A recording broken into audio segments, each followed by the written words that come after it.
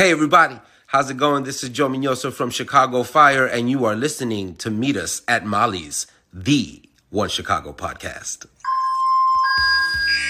You're standing next to you are your family. And to me, there's nothing more important. Not gonna be all sunshine and roses, but I can promise it's gonna be a hell of a ride.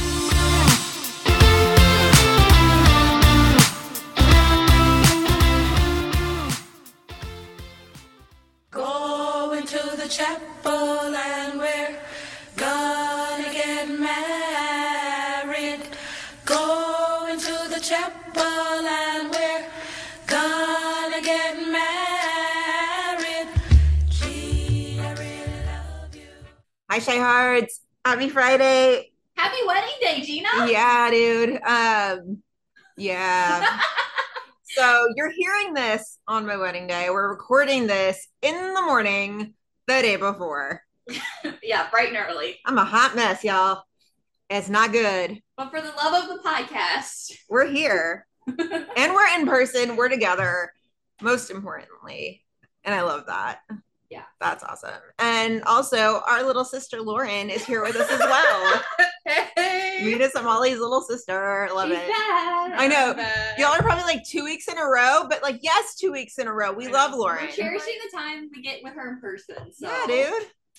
Yeah. People. Hello, my adoring public. Yeah. All right. So my brain is just like, question mark? Okay. We always start with the news, and hey, guess what? Somebody else is leaving. Take a drink.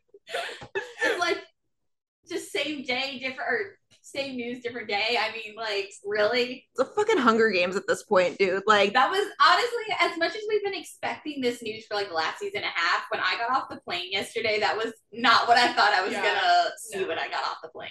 it's just like, kick us while they're down. Like, cool. Thanks, guys. So Brian T is leaving. Just like, I feel like this is an every week thing now that I'm just like, so-and-so's leaving. Somebody else is leaving. Well, it's like I said, like, we've been really honestly expecting this for the last season and a half, but I still, now that he like signed a new contract and all that, like, I really didn't think he was leaving. I thought he was safe, and now he's gone. He's gone. He's I gone. don't know what to do anymore. So he had a 6-year contract and he chose to leave at the end of it. And so, yeah, that's what I read. That like A 6 year? I thought he resigned when Apatha and them all resigned. oh no, see, I had read that he had chosen to leave after the end of his 6-year contract. So I'm guessing last year was year 6 and maybe they like talked him into some more episodes. Maybe he like signed like a short deal. Maybe. Yeah. He could have. Yeah. Because I know he definitely, when they announced more contracts, I guess it was last year, Mhm. he was definitely in on, like, when they announced Nick and Apatha and all them, he was definitely, and then I was like, oh, he's safe. And then it's like, just kidding. Yeah. Yeah. It's like reverse clown masks. When he stayed, we were like clown masks. And now we're like, no, he's actually leaving. Take the clown mask off. It's just, I don't know, y'all. I don't know. Yeah, so he's leaving to direct, and you know his daughter's getting older, so this was his choice to leave. Which, like, I can respect that. at Chicago PD, this is how you provide transparency and handle a character exit. Yep. Subtweet. Yeah, so this was his choice to leave. He is leaving in the mid-season finale, which is episode 9, airing December 7th. Happy birthday to me! Happy birthday, Gina. Happy birthday to me! Yeah, the mid-seasons being on your birthday is like... Clown mask. So, yeah, he's returning for an episode later on in the season to direct. But also... And I think if this had come out on its own, I wouldn't have been too crushed. I would have been like ready. But since we're still coming off of the emotional trauma that was last week, I was just like, really? Really? Well, and when you consider, we were having this conversation yesterday, like when you consider obviously Med as a season of whole, we lost Guy in the premiere. Yep. Now we're losing Brian in the mid-season. It's like, and if you want to throw Sarah Rafferty in there, although I don't count her as much, but like still, it's like. We're just getting a whole fresh slate of people. Yep. And people that not the faves right now. No. A lot of newbies running around Chicago Med right now. And like, we don't know you. So If they had gotten one, I could have like handled that. I could have adjusted a little bit better, but you've got like what, 3 or 4 popping around? Yeah. And Nellie wasn't even on last night. So No, it's not and like we then- get to know her. And the guy from last night is going to be a new recurring character. So Yeah. it's like, I don't even know. I don't know. That's yeah. wild, honestly. I will say though, I mean, at least we know now that Yaya came back basically For his to exit. send him off, which I really appreciate. Yeah, so this sets up what could actually be kind of nice. Like Maybe one of the best character exits in One Chicago history. Chuxton I think it's gonna be Endgame. sweet. Yeah. I think Yeah. so. Considering, I don't know, when they were in a relationship together before she left the show, I was very anti them. I just thought they were very toxic and like just not a good couple. But now I'm thinking it's gonna be good. Yeah. I agree. Imagine if we get like a perfectly executed exit. We're like jinxing ourselves right now. No, we're totally I know. jinxing I'm like, ourselves. knock on wood. Like, Why don't we own clown masks yet? I know. because they're scary. I'm just gonna send you one for your birthday gift at this point. Like the mid-season finale You're is like, "Hey, girl." Yeah. You just show up at your door in clown masks. And clown masks in the middle of December, like, "Hey, girl." hello. we're gonna go find you in Hawaii. It's gonna be fine. That's fine. Yeah, that's fine.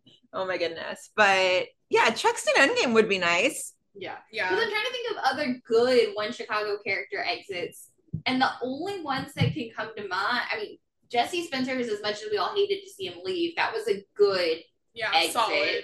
I didn't mind the exit looking back on it.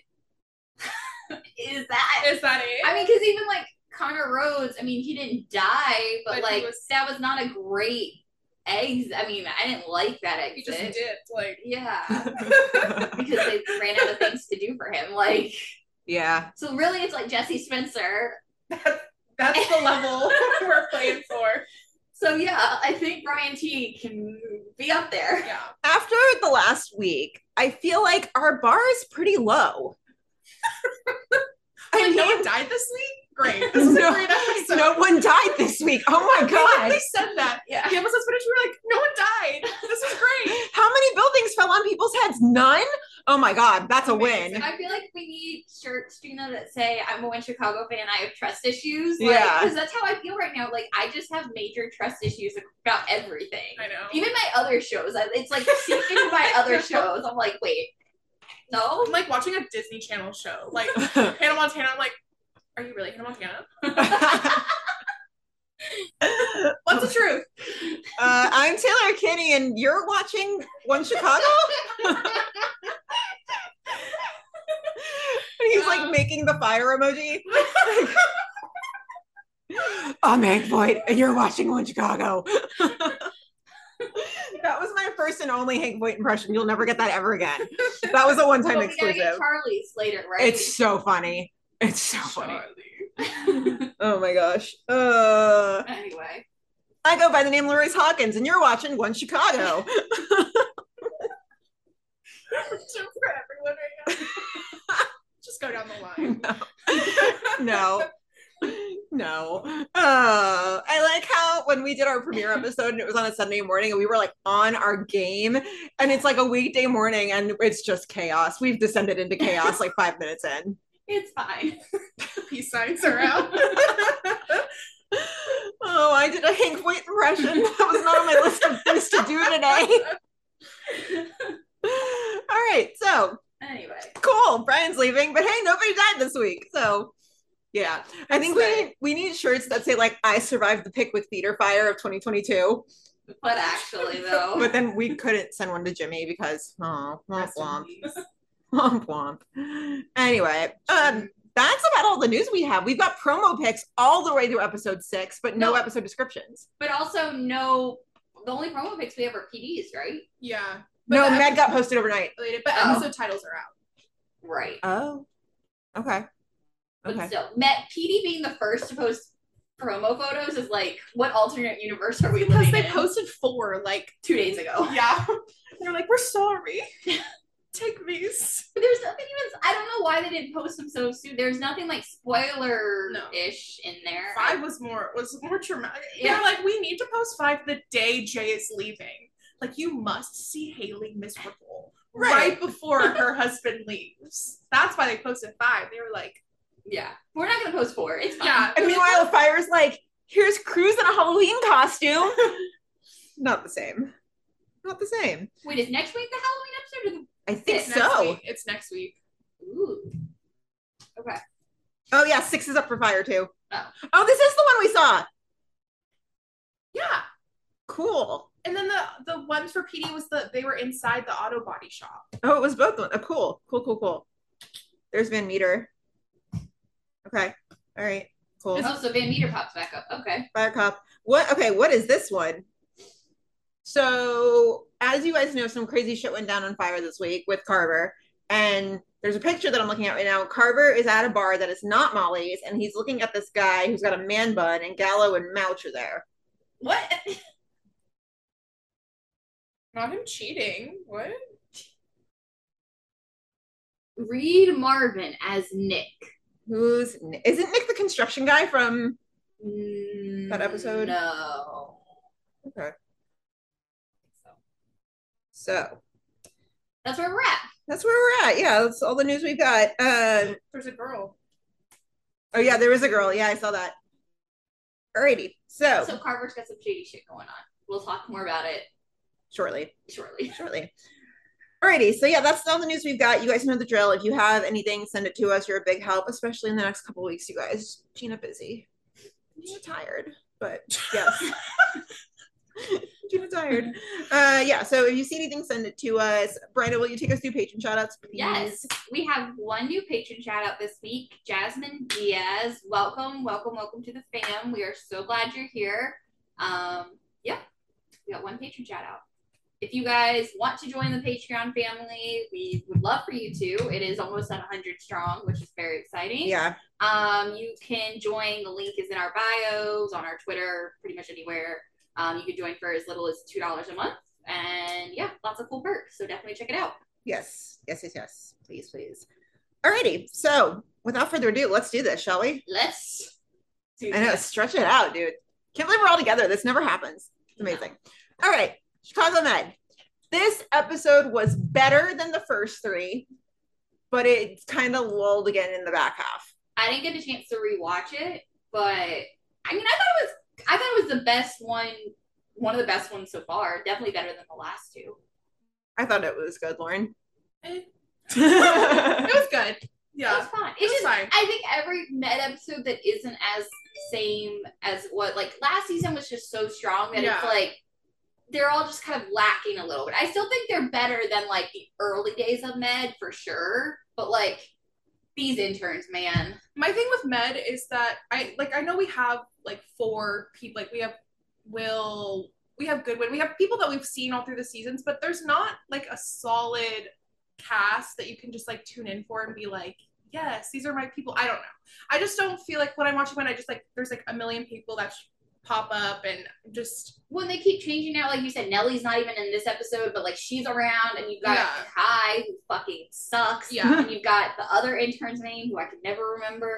Dr. Hudgens. Yeah, him. Like I just like, and I have no attachment to any of them whatsoever. Nothing about them is appealing. I mean, Hudgens is fine, I guess, but like I don't care for Nellie right this second. Definitely don't care about Kai. I'm just kind of like. It's like that, and so when I watched it, I'm just like, okay, it was TV. Like, it was a good episode. Right. But and now that I know, like, Ethan's leaving, and I'm like, Archer was not his, I mean, I, like, her now as my, like, new title is Archer Stan. Like, that was not a great point. I'm just like, I want to go back to Archer stuff. Like, we're just not there yet. I feel like when you've got this many newbies running around, and I realize 3 probably doesn't sound like a lot of newbies, but it kind of is. Yeah. When you've got this many newbies running around, you've got to help us get to know them fast so we get invested. Otherwise, it's just too much happening at once. We don't know anything except Kai's an asshole. A real asshole. Zach needs some schooling. Zach seems cool. But we like Zach. Like Nellie steps the lines a little too much sometimes. She wasn't even there this week. But, like, we know nothing that attaches us at all. So well, they haven't even hinted at anything. All. It's like, at least with Carver, which we'll get there in a second, at least we know there is something there that is making him act like and we just don't know what that is yet. And it may be we still don't like him after that. But we know that there's something there that we're going to learn eventually what his secret is that's making him act like this. Mm-hmm. But we don't know anything about, like, why is Kai being an asshole? Or is he just a fucking asshole who thinks he's entitled to everything? Like, you know, like, what is it about these characters that, like, is going to make us root for them? Because at this point, we're not even have hinted at anything. Go ahead. No, I'm saying, and Med's not the type of show that does that. Right. So it's just, like, we have nothing. Right, are they just supposed to be these, like, characters? And, like, I could otherwise then do without them. Yeah. Exactly. Like you tend to pay less attention when it's a character you're not as invested in. And when you're going from new character to new character to new character, you lose focus.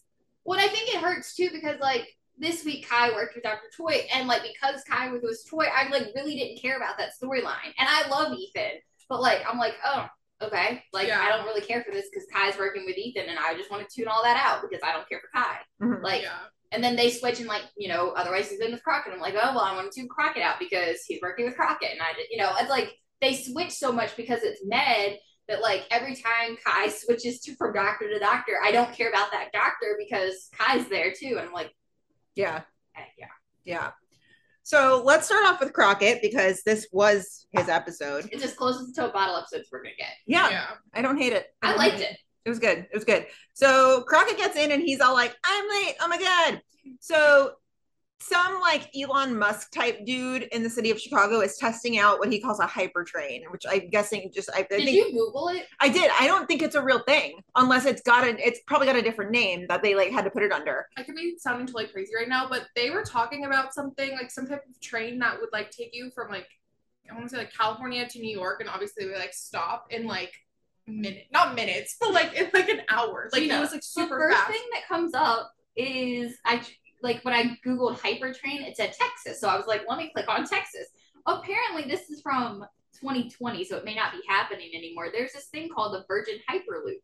Yes. It's gonna connect. That's it. Like Dallas, Fort Worth. It looks like Austin, San Antonio, Laredo. Oh yeah. Like, wait, is it only in Texas? No, I think when you look at the map for Virgin Hyperloop, it looks like there's some in like different parts of the country, but this is one. Texas is what came up. But how it works. I literally Googled hypertrain Chicago last night. On November 8th, 2020, the first passengers traveled safely on a Hyperloop, making transportation history. 670 miles an hour. Shit. Yeah, that's what. Yes. So it is whether this is like really going right now or not, but it's something they tested out relatively recently. So wow, it's like it's Virgin, so it would kind of make sense. Okay, so he's like, basically Archer is just like, yeah, there's a hypertrain, like it's being tested out. Okay, cool. Oh yeah, and by the way, Pamela Blake left. Like really left. She really most sincerely left. She's gone. Yep. And Crockett's so surprised, and he's like, wait, she's like gone? Where did you think she went? Did you really think she was coming back?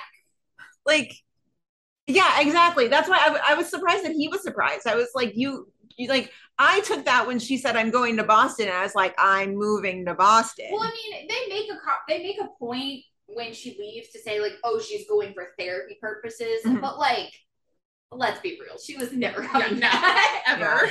No. Yeah. She did not want to see that man's face ever again. So then, of course, Crockett looks at Archer just square in the face, and he goes, she can't leave. Honey, don't even get me started on people leaving. Like, nobody else gets to leave ever again, okay? But like, also, that's something that's really cute that like somebody in One Chicago gets to be like, you can't leave. Somebody told me it was that simple. She did. I know. And we're getting ready to have another one in a few weeks. Right. So. I just would have like run up to Jesse Stauffer and been like, you can't leave. Problem solved. That's what Haley did. But you. It is what he did. Oh, so wrong. Yeah, so Crockett goes to leave her a voice, or Crockett goes to call her and gets a voicemail, and like, honey, you're being ghosted. Yeah, she doesn't want to talk to you. No. And it's just not registering. He's like, it's voicemail. I have to go find her. No, Crockett. I literally cannot deal with this storyline because like the whole family thing is just crazy to me. Like the daughter, the mom. I like it's like if it really worked out, like family holidays would be crazy. Like I would be crazy. Yeah.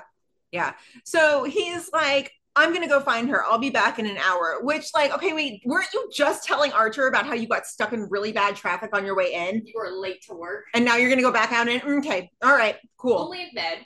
Only on med. So Crockett's just like walking about the city, whatever, and the road is blocked, and it turns out that the hypertrain is being tested, so it basically like closes off the street. So he goes to turn around, and what magical timing that like the earth shakes and there's a terrible CGI explosion. So bad.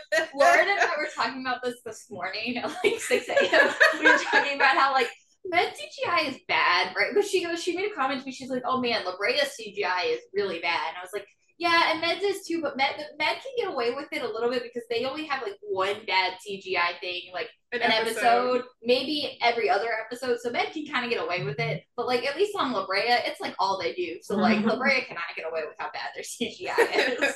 Well, okay, even the theater collapse was pretty bad CGI. Yeah. So I feel like they were lifting up like the blocks that looked like styrofoam. Anyways, it probably was. It probably was. Oh goodness. Yeah. And so like the minute I saw that explosion, I was like, oh, I see the budget cuts have hit the CGI budget as well. Yikes. Yikes. Because like, you could like see through the smoke. It was just like you could totally tell that it was digital and like rising up. Just funny. Just funny. So Crockett like stands there and he's just like, what the hell happened? And somebody comes running out and is like, the hyper train jumped the tracks. So what does Crockett do? He jumps the barrier and practically like swan dives into like the underground station. Did we ever assign him an Avenger? No, we've never. We've only talked about it in the context of Kelly Separide. Ant-Man. Yeah, he like swan dives in. And so as he's like swan diving in, I was like, all he needs is like a cape. It would just like be so perfect. So he like maneuvers his way into the little hyper train, which like, all right, mini Kelly Severide, I see you. I see you. So he finds this Jack Dayton guy who we had mentioned earlier in the episode. I guess he's like the fictional, he's like One Chicago's version of Elon Musk, I guess. So he's fine, but the train conductor's kind of fucked. Kind of. Yeah. Kind of very fucked. Very fucked. Real fucked. Real fucked. Yeah. So that's like the first commercial break is him just being like, the conductor's in really bad shape, like dramatic music, black. So that's like the start we're off to. But like also shout out to the Med writers because like you said, Brenda, this is the closest we're going to get to a bottle episode, but like Med style. Well, we never really see an episode like this on Med. I mean, Med very rarely shoots outside of the hospital, let alone they like, yeah, they never leave. Yeah. So like, I'm trying to think even if we've ever, when was the last time we ever had something like this? When Will's apartment got knocked out. Collapsed. Oh, that was the other bad CGI. It was when Will's apartment got, wrecking balled. But yeah, we just very rarely get something like this. So, and especially with Crockett, like I think if I could have picked a bottle episode to happen to any Med character, I would have wanted it to be Crockett. Yeah. So yeah, definitely appreciate. I really liked this. Yeah. I also have some questions about this because, like, basically, Nathan is the conductor. Okay, so conductor man, like, Crockett explains that he has like a flailed chest, which basically means that he's broken like all of his ribs, and his rib cage is just kind of like floating, sitting there, just kind of vibing. Like, should he have moved him? No, I don't know. I'm not a doctor, so no, like, me neither. I don't know, but like, but I feel like if he just stayed there if he didn't move him, it could have gotten. Yeah, it was probably one of those situations where he would be more fucked if Crockett had left him. Yeah. And I feel like Crockett being a surgeon would have known, like, and even if it did cause a little more damage, it's one of those things is like, is the damage it would have caused, it like probably would have balanced out in the end. Like the little damage he may have caused by moving him probably wouldn't have mattered in the grand scheme of things. Do you want to know who was fucked? Because they didn't move someone out of the way in time? Oh, Lauren! Oh, yeah. Anyways. Yeah. Womp womp. Oh, goodness. Okay, so then, like, Crockett and this Jack Dayton guy, they're talking, and hi, Kelly. Kelly pops up. When was the last time Taylor popped up on another show? It's been a while. It's been a minute. Yeah, it's been a minute. And so Crockett, like, he's very cool and calm in this situation for a doctor who just kind of, like, yeeted himself into it. Yeah. He's pretty cool and calm. So he's like, okay, here's what we need to do. Like, you need to get me some stuff off the ambo, and then you need to call Med, and we need to call it in. And so he looks at Jack Dayton, and he's like, look, if we're going to save him, we have to do it right here and right now. So, like, Crockett going all night shift. In the field, we love to see it. What, like it's hard? Oh, man. So the first bag of stuff comes down for Crockett. He, like, rigs up some sort of thing through, like, the styrofoam asphalt and ropes. And so the first bag gets to him from Herman. What is Engine doing there? A little field trip. It makes no sense half the time. Because it's the same thing of like, why when they had Will's apartment fire, why was Engine the only one there? Like, where was Truck? Also true. I mean, engine is water, so it would have made sense for them putting out a fire in that situation. Yeah. But like, you also would have thought that Truck was also there. I am always so curious how they pick who. I know it's probably just availability, but who they pick, who crosses over, and what show at what time. It's crazy because it's just so random and right. Unless it's like it's very intentional. Yeah. You know, like sometimes there's an intentional purpose, but 9 times out of 10, it's not. It's not. Like you have not been on for a while. You go. Yeah. Yeah. Oh, you have the day off? Like, you go play ahead now. Yeah. Exactly. So, so Crockett gets the first bag of stuff. The second bag gets, like, snagged on some rock, and they have to do some, like, pulling and stuff. And then basically the rubble shifts, and Crockett goes all, like, 127 hours and gets his arm stuck. Do you guys ever see that movie? No. It's the one with James Franco when he goes camping in Utah. I've heard and, like, of it, but I've never seen it. It's a true story, but the boulder, like, traps his arm, and he was stuck there for, like, 5 days, and the only way he could get out was to, like, amputate his arm. It's a good movie, though. So Dayton dislocates Crockett's shoulder because he gets it stuck, and he's like, well, my arm is free on the other side, so like maybe I can just like. I've never heard. Mind blown. Honestly, I was like, Crockett's a genius, but also I'm a little like, I don't even know if terrified, or I'm like, what the fuck? I'm also like, that's impressive, but also what the fuck?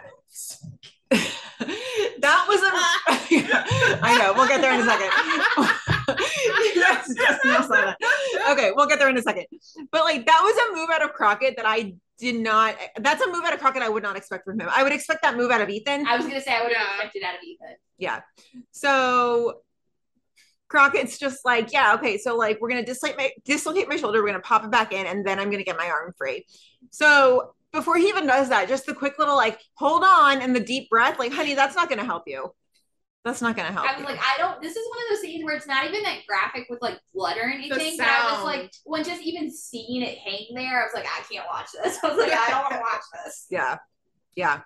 Okay, so I did this part of the outline at like 2 a.m, and you might recall when Will had the whole thing with the FBI and like the wedding venue and all that crap. I pulled an Elf on the Shelf joke, and I was like, "You've heard of Elf on the Shelf? Now get ready for Will with a drill." And everybody was like, we did a whole thread about it. We did. Yeah. And so this one, I like the minute he said, "Oh, you're gonna pop it back in its socket," I was like, "It's right there. It's right there. It's calling me. I gotta take it." Yeah. So you've heard of Elf on the Shelf. Now get ready for Crockett out of socket. Yeah. Thank you. I will be exiting stage left. Have a good night, everybody.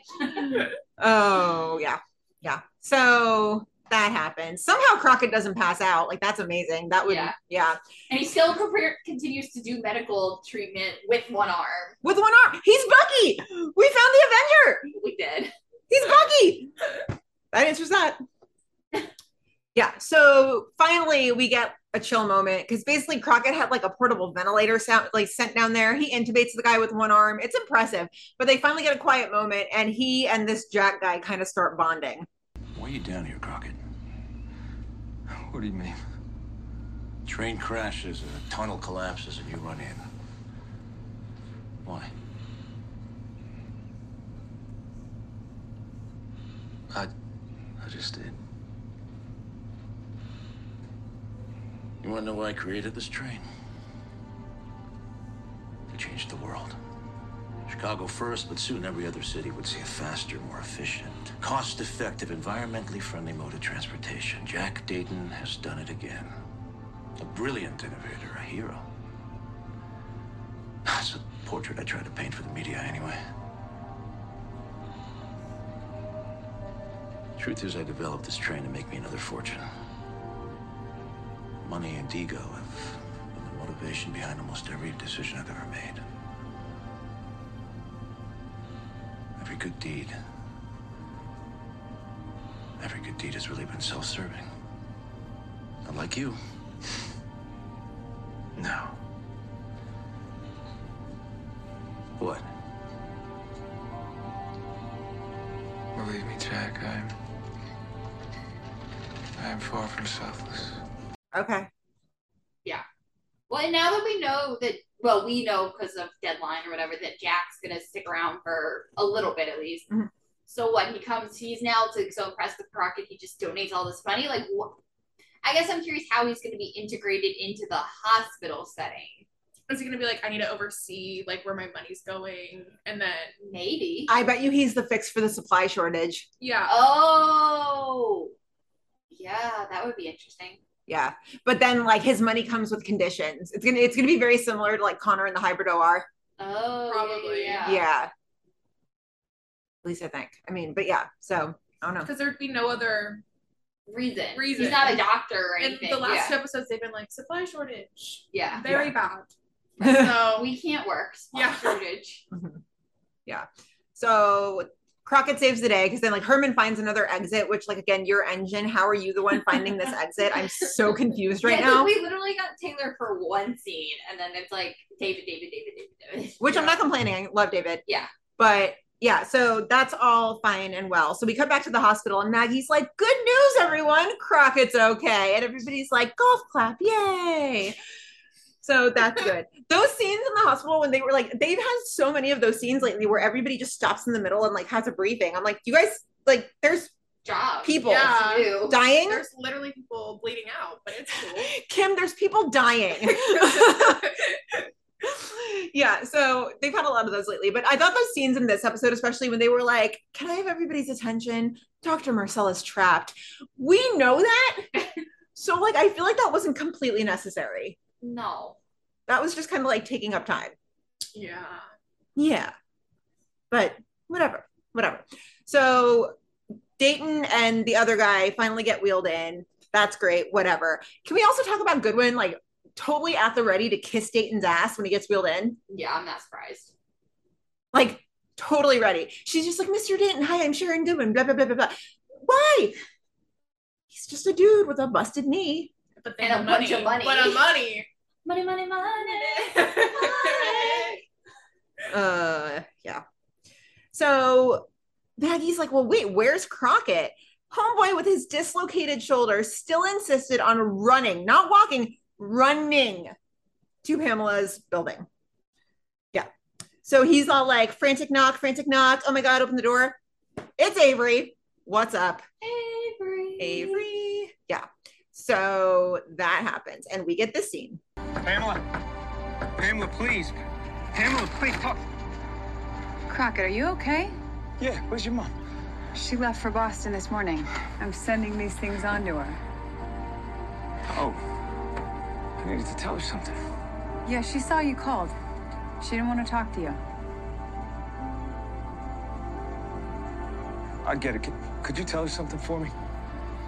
Just tell her I haven't been entirely honest with her. Honest with myself, really. Oh? Your mom never would have risked her ability to perform surgery. I mean, you said so yourself when she was on the table.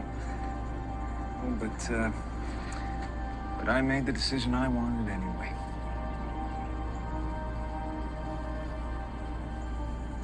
I was selfish. And we'll lose her. Guess I lost her anyway. I'm sorry. You take care of her. You too, Crockett. Okay, but we already knew why he made the call he did with Pamela in the season finale. That was something that we were able to come to on our own. So that's the question for me. Was this really necessary? No. Mm-mm. Well, we really thought, because like we obviously saw, I forget her name that played, what's the girl who plays Avery? Johanna Brady? Yes, in the opening credits. So we've been waiting all episode for Avery to come, and I was really convinced that I was like, she's gonna be Jack Dayton's girlfriend, and that's how she's gonna come back in the fold. And then this happened, and I was like, I didn't need that. I was like, why did Johanna come back for this? I was like, that was not. It's just like a waste of 3 minutes. Yeah. Yeah. I mean, I guess Crockett needed it to like be okay with himself, which like I get, but like we as the audience did not. I feel like it would have been just as beneficial if he like just left a voicemail on her phone, like Pamela's phone. Yeah. Instead of telling her child. Like I don't know. Avery, yeah. Yeah. Like he got there, nobody answered, and he was like, you know what, fuck it. Like, yeah, I'm just gonna tell you this all on my voicemail.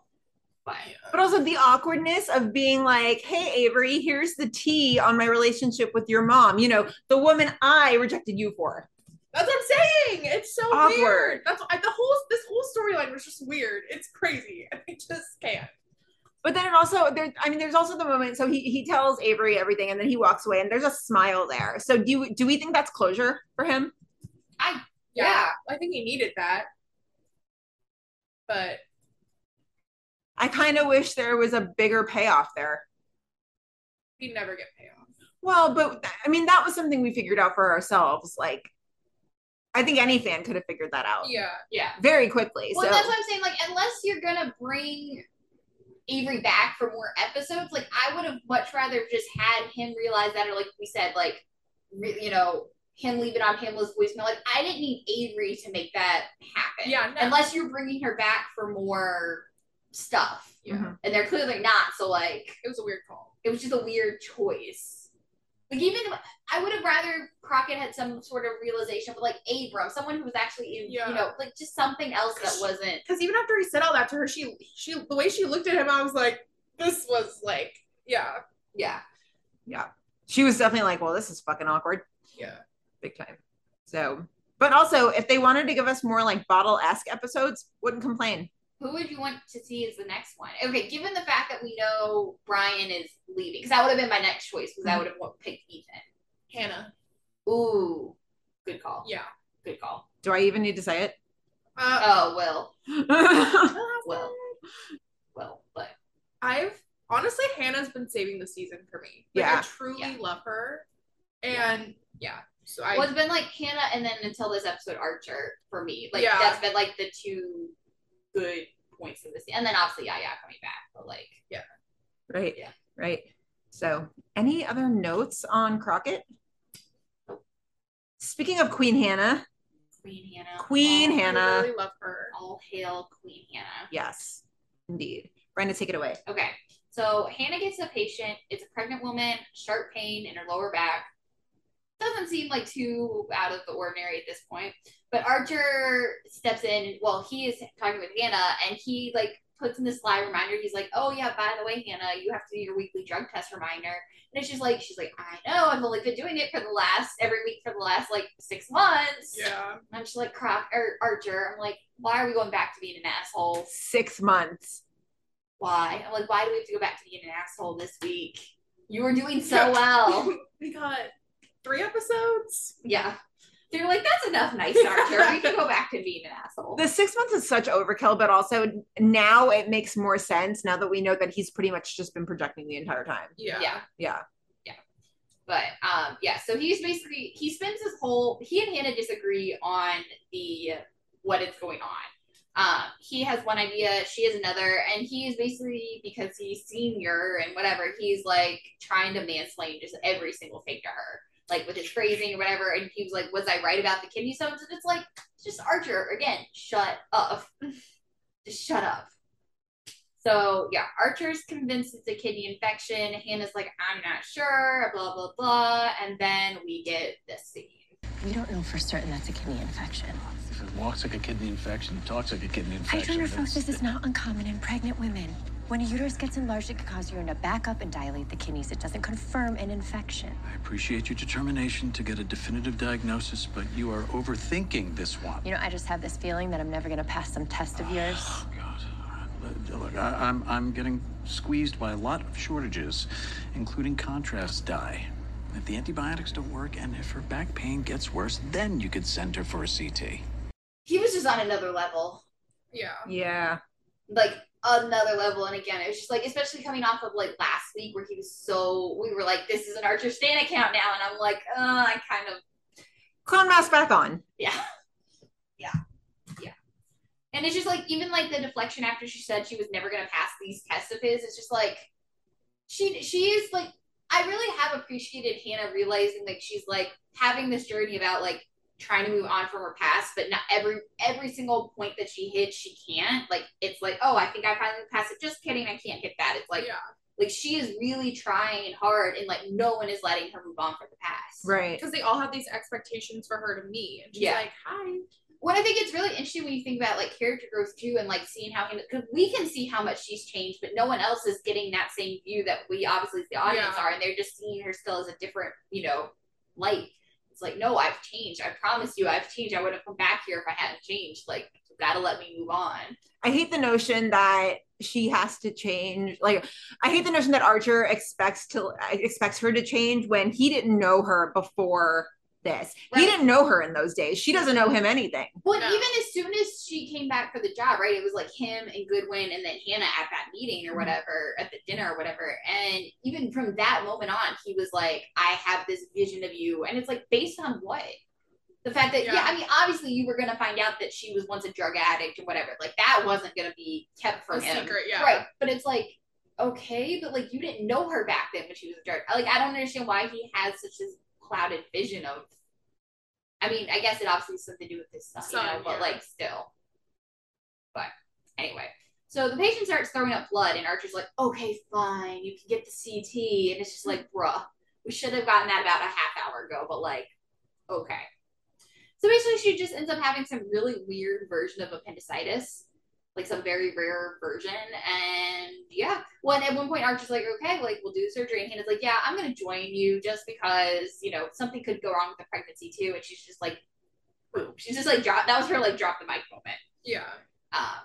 But like, I will say this, as much as Archer sucked last night, I did appreciate the fact that he finally came around at the end, and it's like, okay, I can kind of see that you're starting to change and that you are not the same person, and like, I'm gonna agree to, like, you don't have to do your drug tests anymore.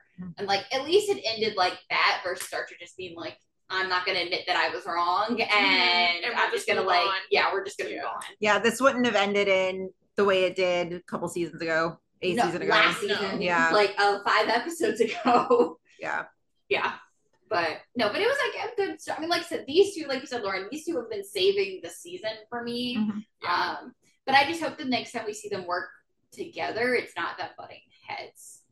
It seems like every single med duo that we've been having, aside from a couple cases, is just the two doctors butting heads until they reach the conclusion. And it's just like getting tiring. Because I don't know. Yeah. Well, at least I will say this. Med had the problem for a long time of like, obviously it was like Ethan and April working together, Will and Natalie working together. And I was like, I can't handle this anymore. Like, the couples cannot work together anymore. I will say, I really have appreciated them like switching pairs a lot this year. That I think has worked. But yeah, it does seem a little repetitive when it's just like the pair butting heads. Yes. Yeah. I wonder what it's going to look like if and when Archer finally tells Hannah about his son. I have a feeling maybe something happens with the son or something goes down, and then like maybe Hannah's that support for Archer. Well, someone's like, I mean, with Ethan leaving, Ethan right now is Archer support. I mean, because obviously they have all the shared stuff from the Navy and whatever, but like when Ethan leaves, who is Archer gonna have? Yeah. It's a good question. Maybe they're building that relationship. That would be interesting. I could be here for that. I mean, especially because even last week I said, I was like, oh, I kind of like the Hannah-Ethan friendship. I was like, I hope we get more of that. And now... Well, and even the week before, I was like, Hannah with Dr. Charles. Like, I like that too. So I was like, what's happening? But yeah, I mean, Archer's going to need somebody. I mean, even just a friend. I mean, like, some version of a friend, even if he doesn't completely open up to them. And so, like, who's that going to be? It's going to, I guess, Hannah. Which I wouldn't hate. I don't know. No. I think it'd be fun. Yeah. Hannah's the best. Yeah, we stand a queen. We do. So happy they brought her back. I love her. Would not have said that before it happened. But I know. Like, we're glad she's here now. Yeah, for sure. So, moving into Vanessa. Are you guys proud of me that I didn't lead with like Will in the outline and I actually put Vanessa? You just titled it as Vanessa. I'm proud of me. Whatever, man. Okay, so Vanessa has a patient who has a fungal infection, but also has diabetes. So she needs like a very specific med. And oh, wait, take a drink. There's another med on the shortage list. Oh, wait. So what does our girl Vanessa do? She says, this is a job for Will. Atta girl. William. So they're going to find Goodwin and they actually run into her coming off the elevator. And she's like, yeah, so I will check with all the other pharmacies. Vanessa's like, yeah, did that. And Goodwin's like, okay, I'll even check with like the Army and the Navy and the National Guard. And so as they're walking by, we get this moment between Will and Goodwin. Speaking of the Army, I heard about your brother. Yeah, Jay needed a change. I think it'll be good for him. Well, I know you two are close. I'll make those calls. I hate that it took Jay leaving for us to like, have Halstead Brothers acknowledged. Like literally, we haven't had Halstead Brothers acknowledged in like 2 seasons. I think my jaw dropped when I heard her mention Jay. I was like, she knows who he is. I was like, what? That and see, and that's not even the part that I found the most like jarring. Everybody said that on Twitter too. They were just like, oh my god, like Halstead brother acknowledgement. Holy crap! Is everybody like forgetting that he left a wife behind? Well, Med is of course. Med's not going to go there. I was just impressed that Med was like, yeah, we're going to throw in a Jay mention after 2 years, and it's like, oh, it took him leaving, but like, okay, yeah. But like, has anyone checked on Haley? Is she okay? No, she's not okay. She's not okay. We'll get there. Yeah. We will get there. Thoughts. I just worry, you know. They cannot find this drug anywhere, like at all. It's nowhere in the city of Chicago. It's like nowhere in the United States. It's nowhere. So Vanessa's idea is to call her drug dealer. Yep. Really? I don't hate it though. It's ballsy, but I don't hate it. I mean, and I get it. Obviously, the shortage of medicine and just the shortage of supplies in the medical field in general is a very real problem that's going on right now. But, like, really, Vanessa? Like, I mean, I don't know. I don't hate it, but it's also just, like, I wish they didn't have to go there, but it's also just, like, Vanessa, really? Why are you are supposed to be, like, I thought you learned from your lesson last year, but, like, you didn't, clearly. I mean, granted, this is for a patient, not for herself, but still. I see it as she's being resourceful. It doesn't really, it doesn't bother me. I'm just like, all right, I see what you're going for. But the way that they made it towards the end makes me feel like they're gonna bring it back up again. Oh like, yeah, bite her in the ass. So it's like, oh yeah. So it couldn't even be like, oh, this was smart. This was a smart move to save her patient, and then we move on. No. I'm like, no, it's gonna get her in trouble. Yeah. So I can even be like, yeah. But also just LOL at Will being like, Vanessa, we could lose our licenses. That literally has never ever. It's Wednesday. It's like you. It's Wednesday about 8:20. Yeah, typical day at Med. Yeah. It's a day that ends in Y. Will. Yeah. What are you doing? So their patient's getting worse. So Vanessa takes matters into her own hands. She's like, you know what? Fuck this. I'll be right back. And she runs out. If she's gonna become a little mini Will, I don't hate it. If this is going to be her DNR, like, Will, you know, whatever, I just hope that she then learns. I don't need her, because, like, Will had the DNR, and we were like, okay, maybe that'll change the way he, Will just will, and he just went, like, I just hope that maybe this at least changes her approach to like, I just hope if this is going to be her version of the DNR, that, like, she takes a lesson from this and like doesn't maybe become a full-on mini Will, because I don't know if I can handle Will Halstead and a mini Will at the same time. And then I'm like, too, is this gonna put Maggie, like, is Maggie somehow gonna get involved in this? Is that gonna put her at risk if she finds something out? Like, there's a bunch of little. That could be really good though, because the Will and Maggie dynamic is really good, and so like if those two are butting heads, that actually could be pretty decent. Yeah, I don't know. So Will figures out exactly how to execute it because Vanessa comes back with the pill, and Will's like, there's one way to do this. And so like he puts it into like a little specimen cup and he like hands it to the husband, and he's like, I cannot legally give this to her. You can though. But like we can't know about it. And so he just like walks out. But hey, he's getting the job done. I don't hate it. But also, has Will ever met a rule that he hasn't broken? Also, question. So she got better all of a sudden, had to be like discharged with no symptoms. Her infection was cleared. Did Goodwin, like, everyone was just like, oh, cool. Like, they don't know. Right, like, Goodwin knew that, like, they couldn't treat her without this drug. And then now she's suddenly better. So it's like. And, like, Will and Vanessa even have the conversation that, like, we can't put this in your chart. Like, you're going to have to figure out how to, like, handle that situation. But it's like, how? Yeah. Yeah. Because Goodwin would definitely be like, oh, how did that go with the fungal? What I wonder if that's going to be, like, how it gets brought up. Is, like, they're reading the charts in, like, 2 or 3 weeks, and they're like, oh, by the way, we noticed that, like, this is a weird, like, you know, blah, blah, blah. Like, it could be, you know. Which, like, wow, Will, because he's gotten fired for his transgressions before, and, like, he's just going to go and do it again? Yeah. Wow. Yeah. So, of course, she just magically gets better. Magically. Magic. We don't know how it happened. No clue. Nope. No. I don't know. I didn't see anything. So he then goes outside to talk to Vanessa, and basically they're gonna keep it their own little dirty little secret. So yeah. Yep. So how long do we give it before this blows up in their faces? I think it's going to be the mid-season. I think that, like, whatever, I mean, obviously we're not going to know the conclusion of it blowing up in their faces, but I think that's going to be, like, what they're leading up towards the we know mid-season is 9, this was 4, would be kind of the right amount of time for, like, give it 2 more episodes before they bring it back up, and then, you know. I wonder if they're going to be going through all of the cases to prove how the shortage has affected their hospital and, like, what specific people or whatever, and then that's when they bring up that case.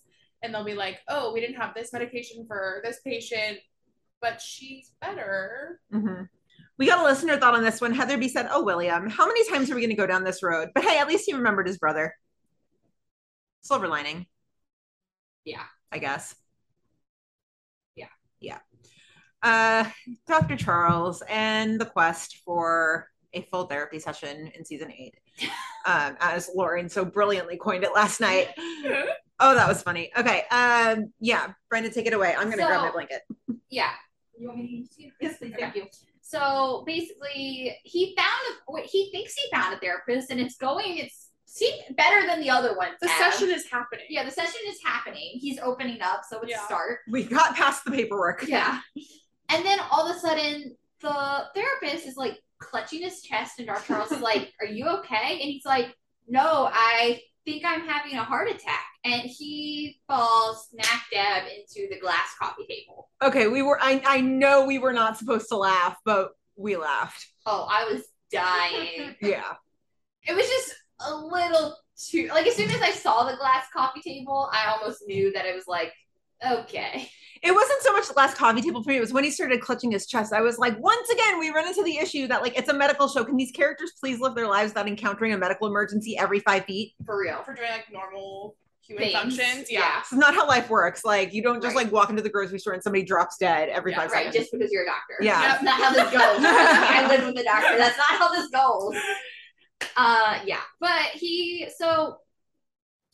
it's like he was delivering tough news, and it's like maybe that was why he had the issues. It's like not very clear what's going on, especially because when they get to the hospital, he realizes that they realize he didn't have a heart attack. It looks more like a panic attack because his heart function was fine. And at first they had what's his name, Dr. Hudgens, delivered working on him. I was like, dear God, something's gonna go wrong. I'm gonna have the intern working on this. I was like, that's not gonna go well. And then we never saw him again. And I was like, okay, never mind.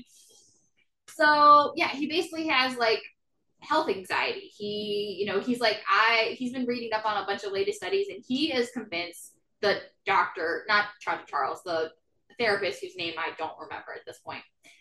He's convinced that he has a super rare genetic brain disorders.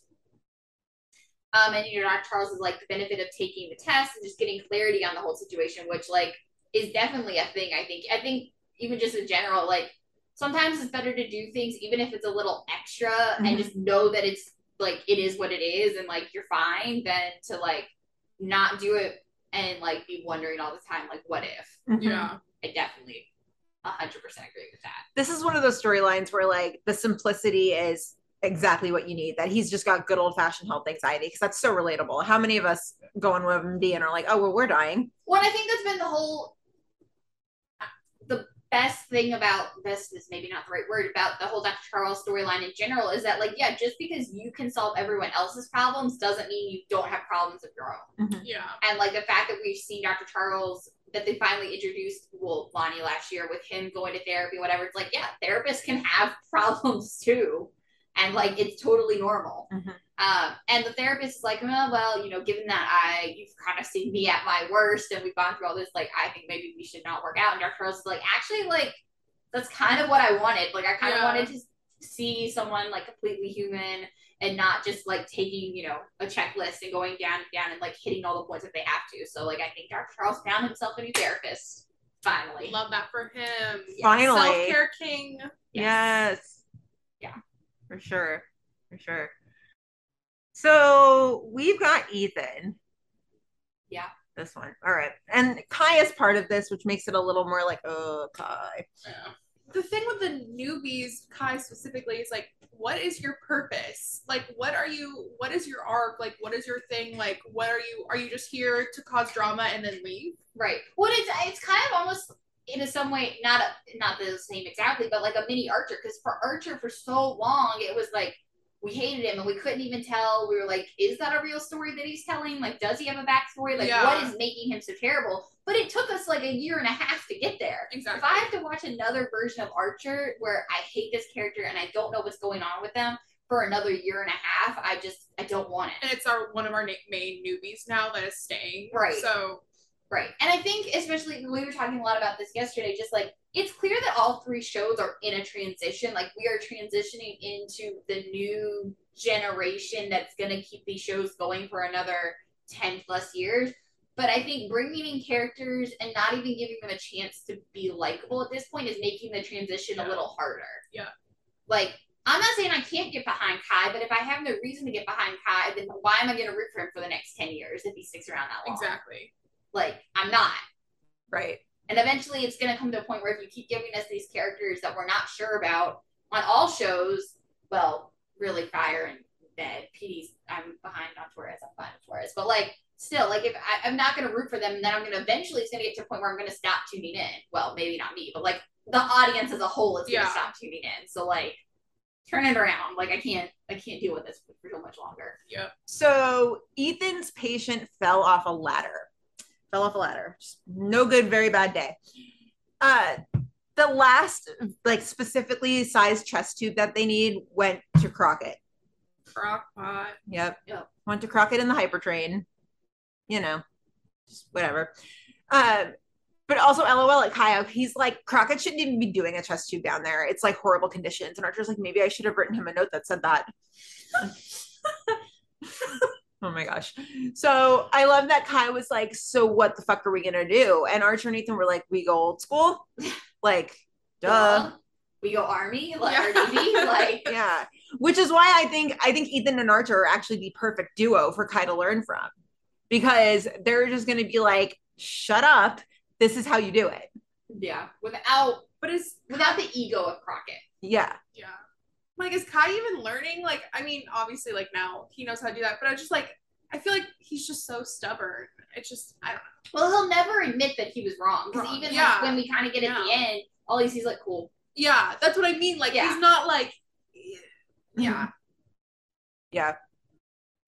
But, like, also Archer and Ethan won't put up with his bullshit. So while he's making, like, egotistical, stupid remarks, they're both just going to be like, shut the fuck up. Well, I guess, okay, so now that we know that Brian's leaving, I'm kind of thinking about I'm like, okay, we have till episode 9.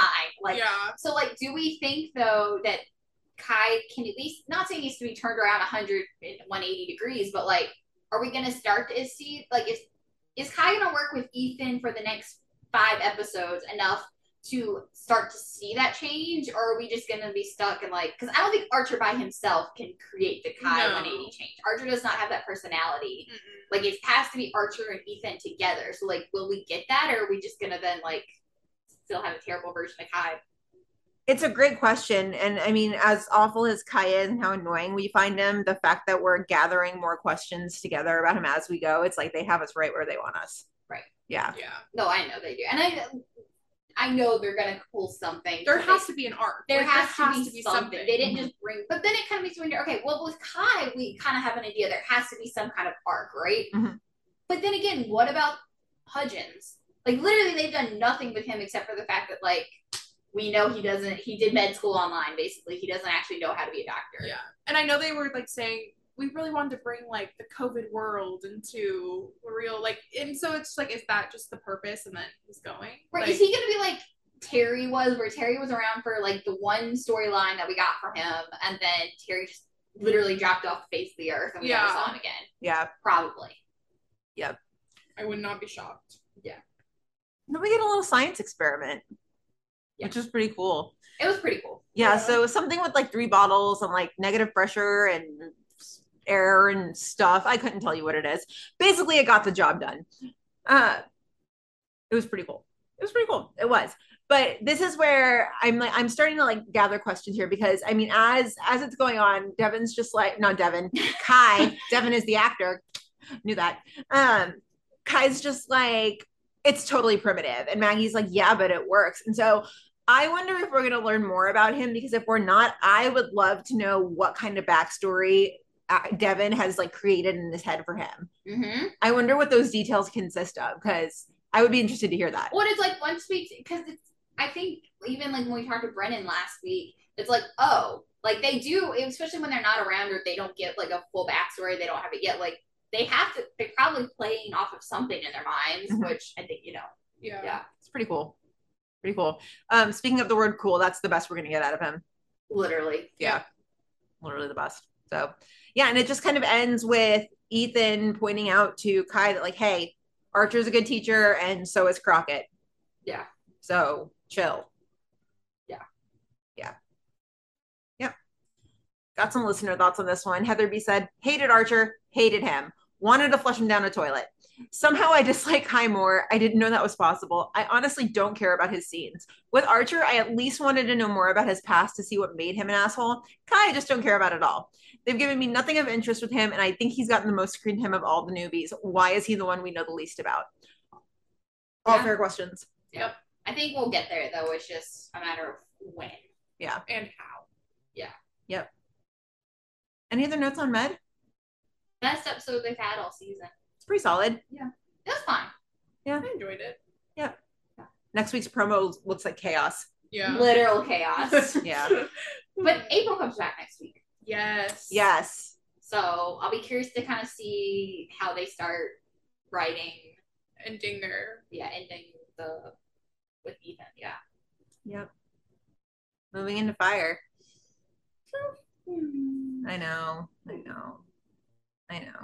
It was a good, like, moving on point. I didn't think it was a bad episode. It just makes me sad because, you know, like you said, Violet. Oh my God. She, like, that first scene when she looks out the window and then she just realizes, like, it's too much and she crawls back in bed. I was like, baby, oh my God. Just wanted to hug her and wrap her in bubble wrap and protect her from the world. Yeah. Yes. I'm like, stop looking out the window. I'll protect you. Stop. Baby, I know. Oh, but yeah, I didn't think it was a bad episode.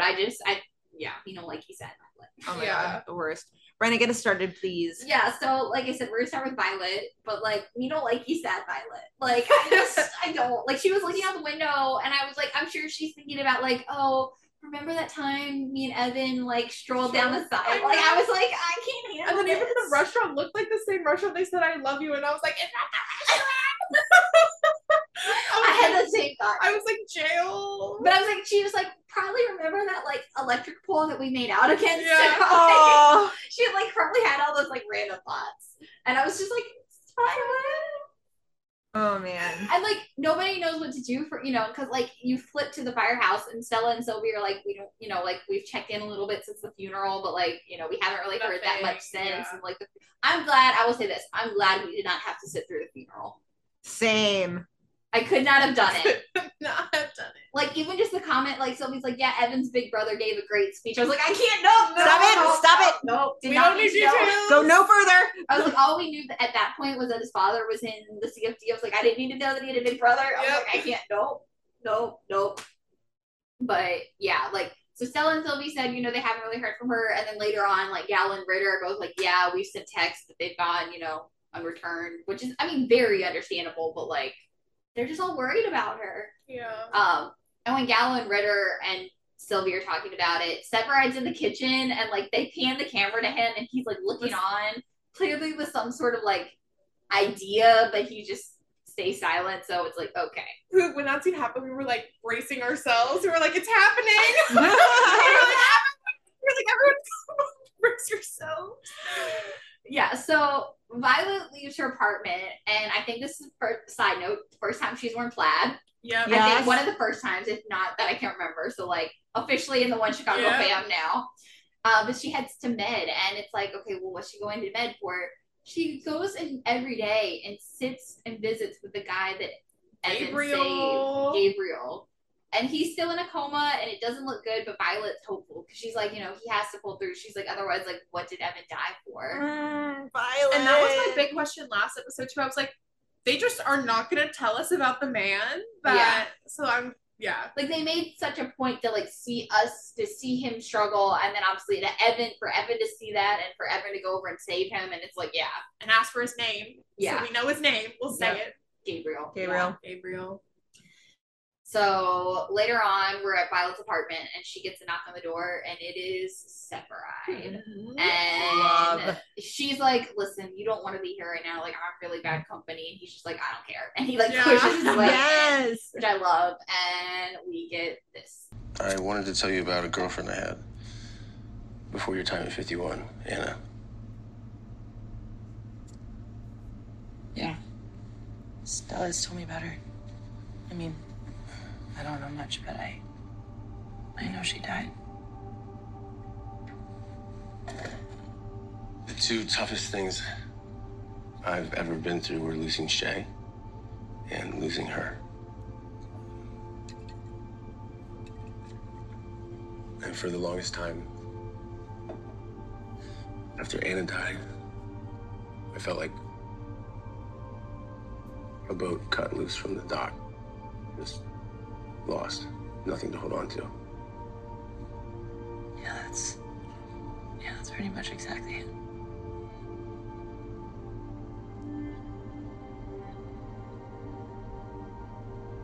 I don't like to think about how low a bottom I might have hit if I hadn't gone back to work.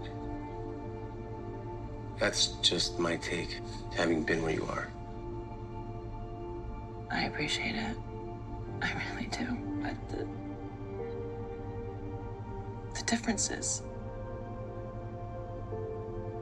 I'm scared. If I go back to work, I'll see Evan everywhere. It was his work too. You can't avoid it that way, I'm sorry to say.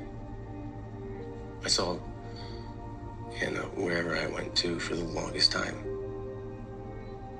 But what I saw even clearer right in front of me was my crew at 51. Always bugging me, checking in on me, and wanted to kill him half the time. But I knew that if I started to drift, they'd hold on tight. I really thought it was all going to be about Shay. Yeah. Which I would have still loved. But, like, the fact that they threw in Anna, too, I was like, no, my emotions are not ready for this. That was A++ attention to detail. And he's like, the two hardest things I've gone through are losing Shay and losing Anna. And I was like, oh, my God. Yeah. I love Big Brother Severide. Same. Mm-hmm. I'm so here for it. Same. And I feel like they could just be the best duo. Yeah. Yeah. Well, and here's the thing. It's like we were talking about this last night. I never wanted this scene to happen, right? Like, obviously, I would have I didn't want Evan to die. I didn't want Violet to be grieving. I would have never wanted for this scene to happen. But damn, that was like a perfect scene. It was. Yeah, it really was.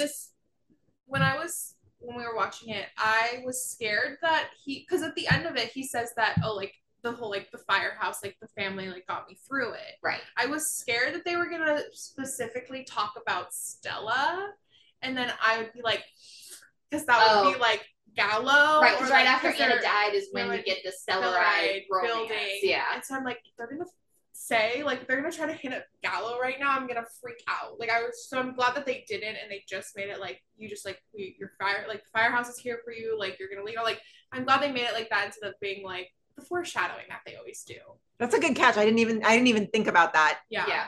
I was like freaking out. I was like, well, they do have like one tiny moment of foreshadowing that I didn't even pick up on. Someone else picked, which we'll talk about that a little later. But yeah. But yes, I do agree. And I do think I appreciate the fact because I really thought this was going to be the one scene. Yeah. And then we saw them again, Violet and Severide, and I was like, no, lean on Severide. If anyone can understand what you're going through now, it's him. Yeah. Twice.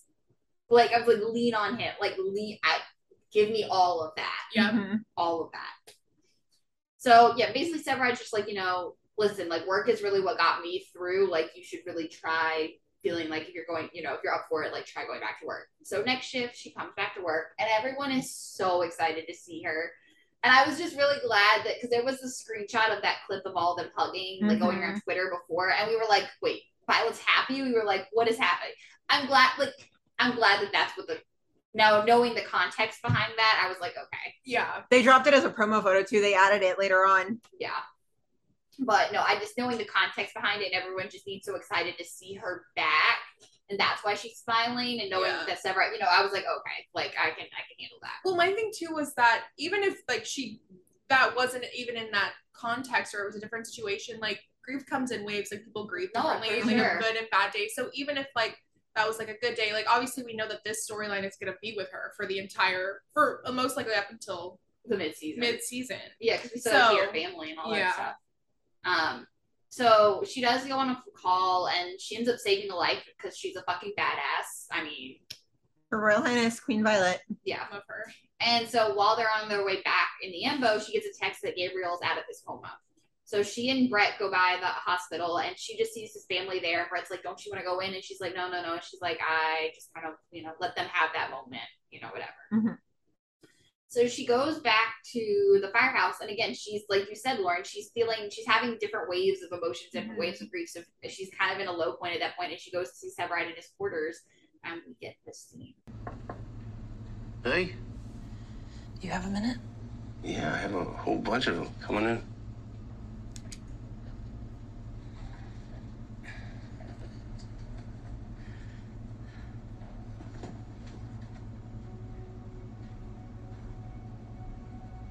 How do you live with that hole in your heart, feeling that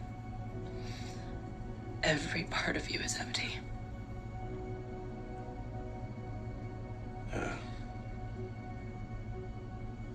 I'm no expert in grief, that's for sure.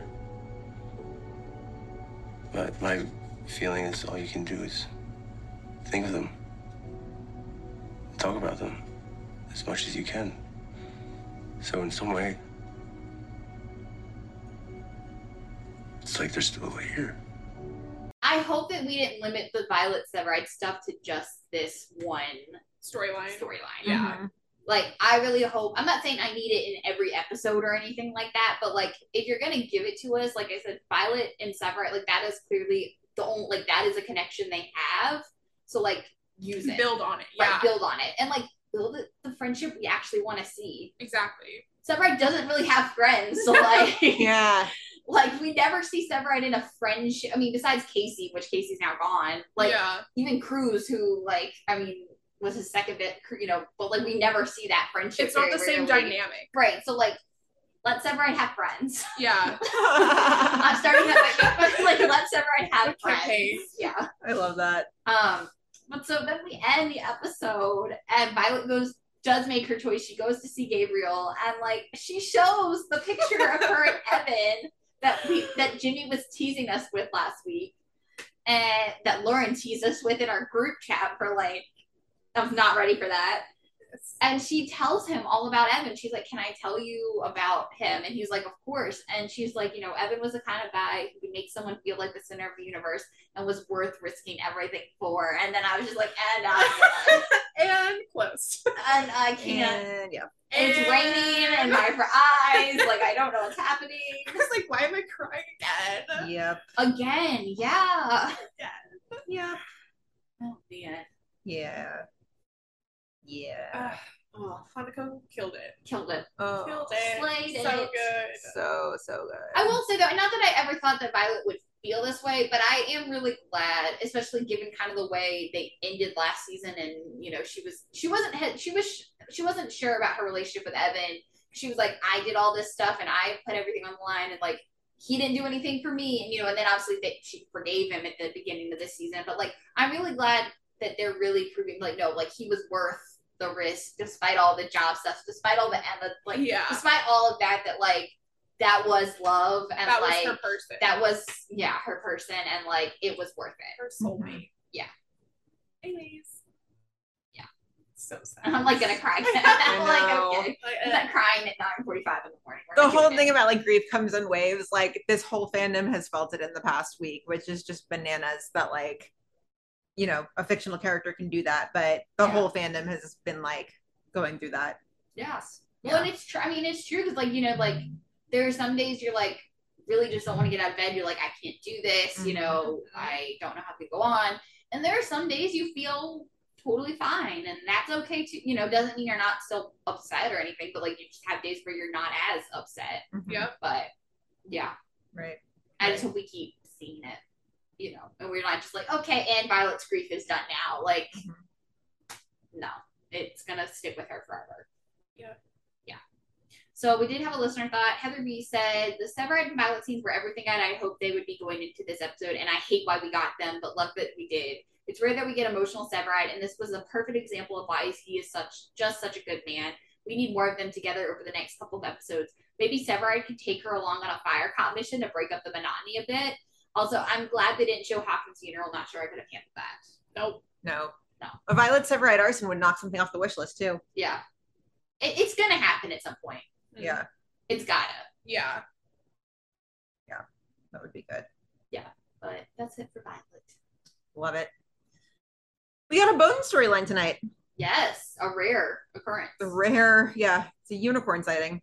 So, Terrence sighting. When was the last time we saw Terrence? He was definitely not 8 years old, which he is how now. Is he not 20? Yeah.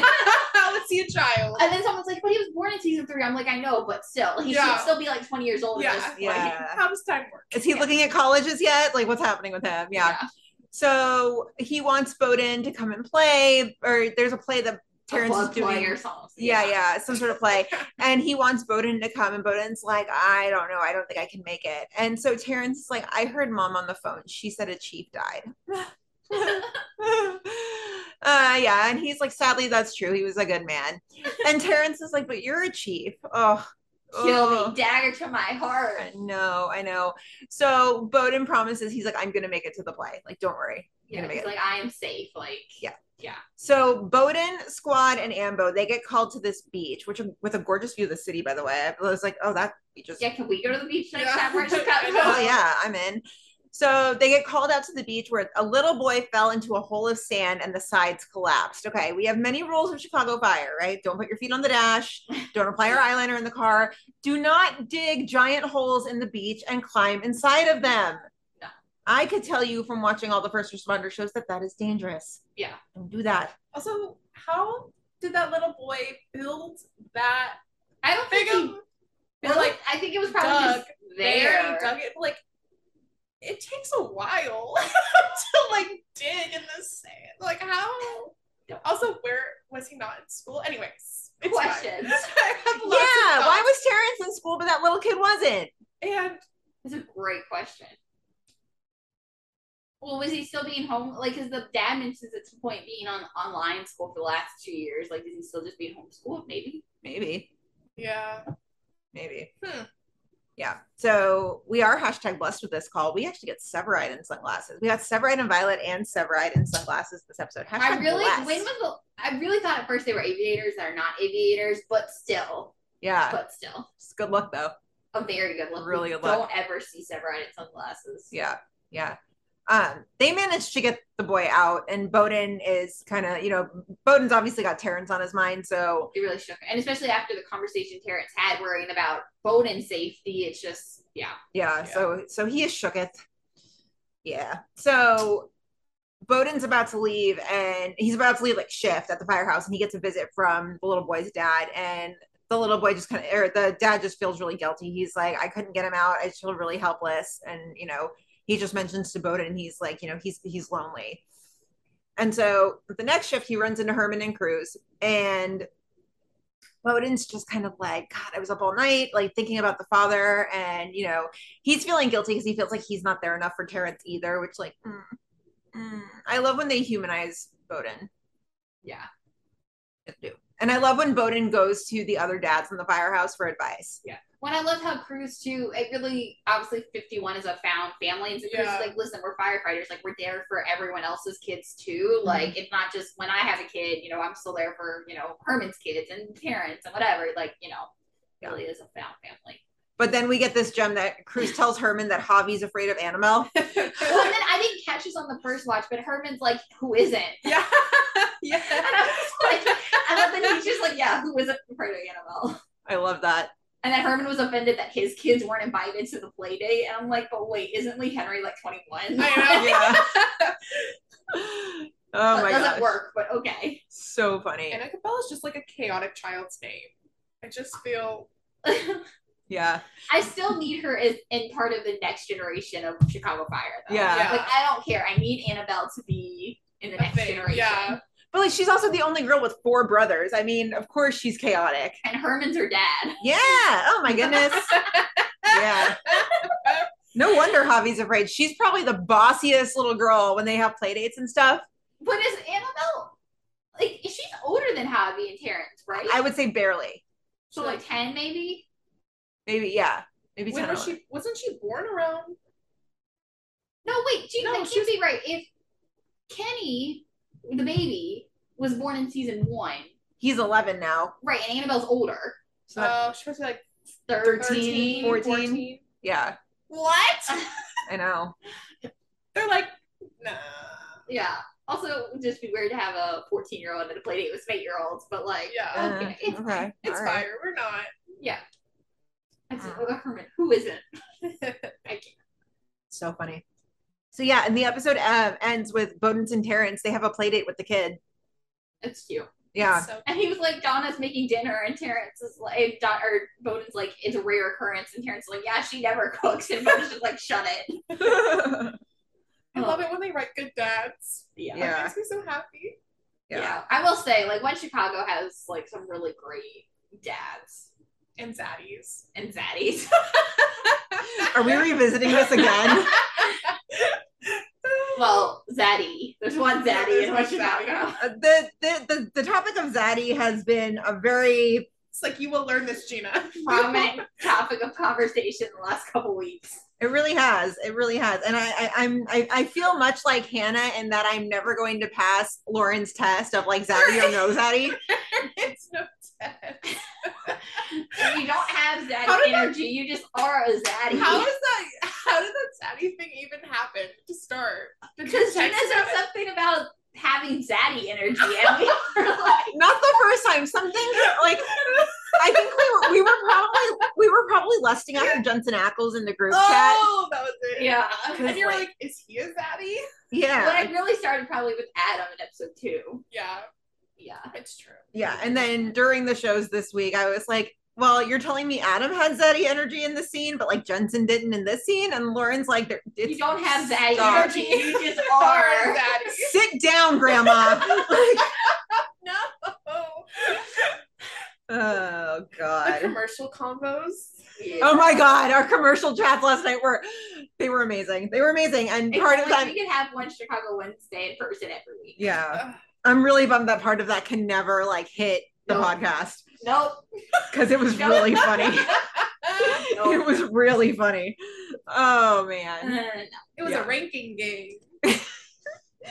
One Chicago After Dark. Mm, Oh yeah. man. So we got a listener thought on this one. Heather B said Terrence is so big. How long has it been since we've seen him? A long 20 time. years. Yeah, a long time. Also, can we have a Javi, Matt, Kenny, and Terrence play date? Please, Yes. please. Yep. I just like to imagine it happens off screen in the white pages. Well, Mac's about the same age as Terrence. Yeah, I think she's probably a little young. She just turned 8. She just turned 8. Right. Happy So birthday. Terrence, Kenny's 10. Yeah. Javi is around 8. 8, 9, maybe something like that. So yeah, they're all the same age. Yeah. Stop. All the dads get together. Adorable. Oh man. I just imagine like a dad play date scene and like Lauren lurking in the background with the Dilf Nation cap, like her eye like Dilf's cap. Listen, it's not my fault. Like Lauren's an extra in the scene, you know, like Damien and Mean Girls when he's at like the whole thing when they're sharing feelings. He's like got his head and her head up. And he's like, she doesn't even go here. Like, oh man. Yeah. So Heather also said, in all seriousness, the urgency Bowden ran with to get to the kid in the sand once he realized it was a boy Terrence's age made my heart break. Feel like they've highlighted Cruz as a parent and now Bowden as a parent, and I wonder if we'll get an episode with the Herman kid. As long as they aren't gearing up to have us lose a parent or a kid this season, I'm here for these storylines. Hate to put it in the universe, but after Hawkins, I don't trust that anyone is safe. We have trust issues. We've all got Yeah. major trust issues. I feel like we're like safe from them killing anyone off for at least. I feel like we got a good like 3 to 5 episodes after Hawkins. So like after the mid-season. Yeah, I feel like we got some solid time we can rest.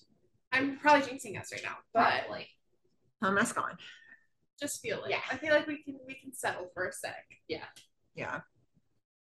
So Carver and Stella. Okay. I don't understand what's happening here. Me neither. And I feel the same way about Carver that you do about Kai, that anytime he's attached to something, I just don't care. Yeah. Like, don't care. Because I know I'm not going to get anything. Because I know they're not going to give up anything in episode 4. So I'm like, right. It's just going to be another mysterious moment. I'm like, okay, you're annoying. Yeah. Yeah. You're not a cute mysterious. You're not like an, oh, he's mysterious. You're annoying mysterious. But at least we know, like, there is we saw the scar in his arm. Like, we have some details. We just don't know, like, really what the thing is. Mm-hmm. Like, we at least know we're gonna get with Kai. We're like, what even is? At least with Carver, there is something there that has clearly affected him. But yeah. So Carver. So obviously, of course, with Violet out, there's a new floater for Ambo. And Carver meets him, and he's like, and that floater's like, oh, well, how is it at 51? And Carver's like, to be honest, like, I'm still trying to figure it all out myself. But I feel like this is, okay, so side note. So Sylvie the whole time is, like, complaining about the floater, about how, like, the floater just keeps going on and on about all this manga and anime stuff or whatever. I didn't notice this until our friend Logan pointed out in the group text that someone had sent her. The floater is worked up over a character's death from Demon Slayer because he insists it had to happen for the plot. And someone wanted to know if that was intentional or not. That they threw that specific thing in there. And I don't know who wrote this episode. Andrea and Gilvery. Oh, fuck. Yeah. I think that was intentional then. Yep. Rude. Yeah. I didn't pick up on it. But when Logan said, because Logan didn't watch it, she was like, did this happen? I was like, oh, shit. We don't want Ballo. We don't want it. No. Hi, we do not want Ballo. And I was like, oh, fuck. I was like, it did happen. Never mind. Let's move the plot forward. Rude. Anyway. So later that night while they're in shift, Stella asked Carver to repaint the compartment interiors. At first, I was like, Stella, what the fuck? I mean, granted, I'm not necessarily I'm Carver's biggest fan, but like, what kind of task is that? Right? I was like, and she like expected it to be done by the end of shift, and it's like 9 p.m. at night, and he's like, what? Like, I was like, what is this? So she basically wanted him to pull an all-nighter? Yeah, I was like, I thought even like, again, I'm not Carver's biggest fan, but even on Stella's part, I was like, that's a little, like, okay. That's a little much. I thought that was not, because he's even like, he's like, am I being punished? And she's just like, no, it's so you can get to learn all the organization, how trucks organized. And I was like, I think there's a better way to probably go about that, but like, yeah, okay. Yeah. But anyway, he does, I mean, he does half of it. He can't realistically finish all. It's just not going to happen. He finishes half of it, whatever, at the end of shift. And Carver asks Gallo, because Gallo's walking out, she's like, what's Stella's deal? And, he's like, I just get the feeling she's riding my ass for no reason. And I'm kind of wondering if it's the kind of thing she does a lot, like a power play or something. And Gallo's just like, listen, like, if she's making you do something, there's a reason for it. And then Carver has the audacity to ask about Stellaride. He's like, so, how long have they been married? Or like, how long are they together? And Gallo's just like, a while? Like, none of your damn business. Yeah. And Gallo finally just ends it. He's like, listen, kid's as good as a lieutenant as you'll find anywhere. Like, it is what it is. Like, and I was like, Gallo sticking up for Stella. Didn't know I needed that on my bucket list or wish list, but like, I'll take it. Yeah. We're on the verge of a really, really good, like, bro TP with those two. Like a mentorship kind of. Yeah, well, that's what we wanted. Yeah. So, yeah. But so anyway, so later on, they're at Molly's and Trudy calls. And at first they think it's for Mouch. Turns out it's for Stella. And Stella's like, hey, Trudy, what's going on? And turns out she has to go to jail because Carver's in the drunk tank and she has to bail him out. And we get this. If you barf in my car, I'm dumping you on the Eisenhower. You don't have to worry about me. I sobered up real quick when I saw your scowling face. Do not get cute. If you think that you can go carousing, getting into trouble, and then drop my name when the cops show up, you better think twice. I didn't drop your name. Or I didn't mean to.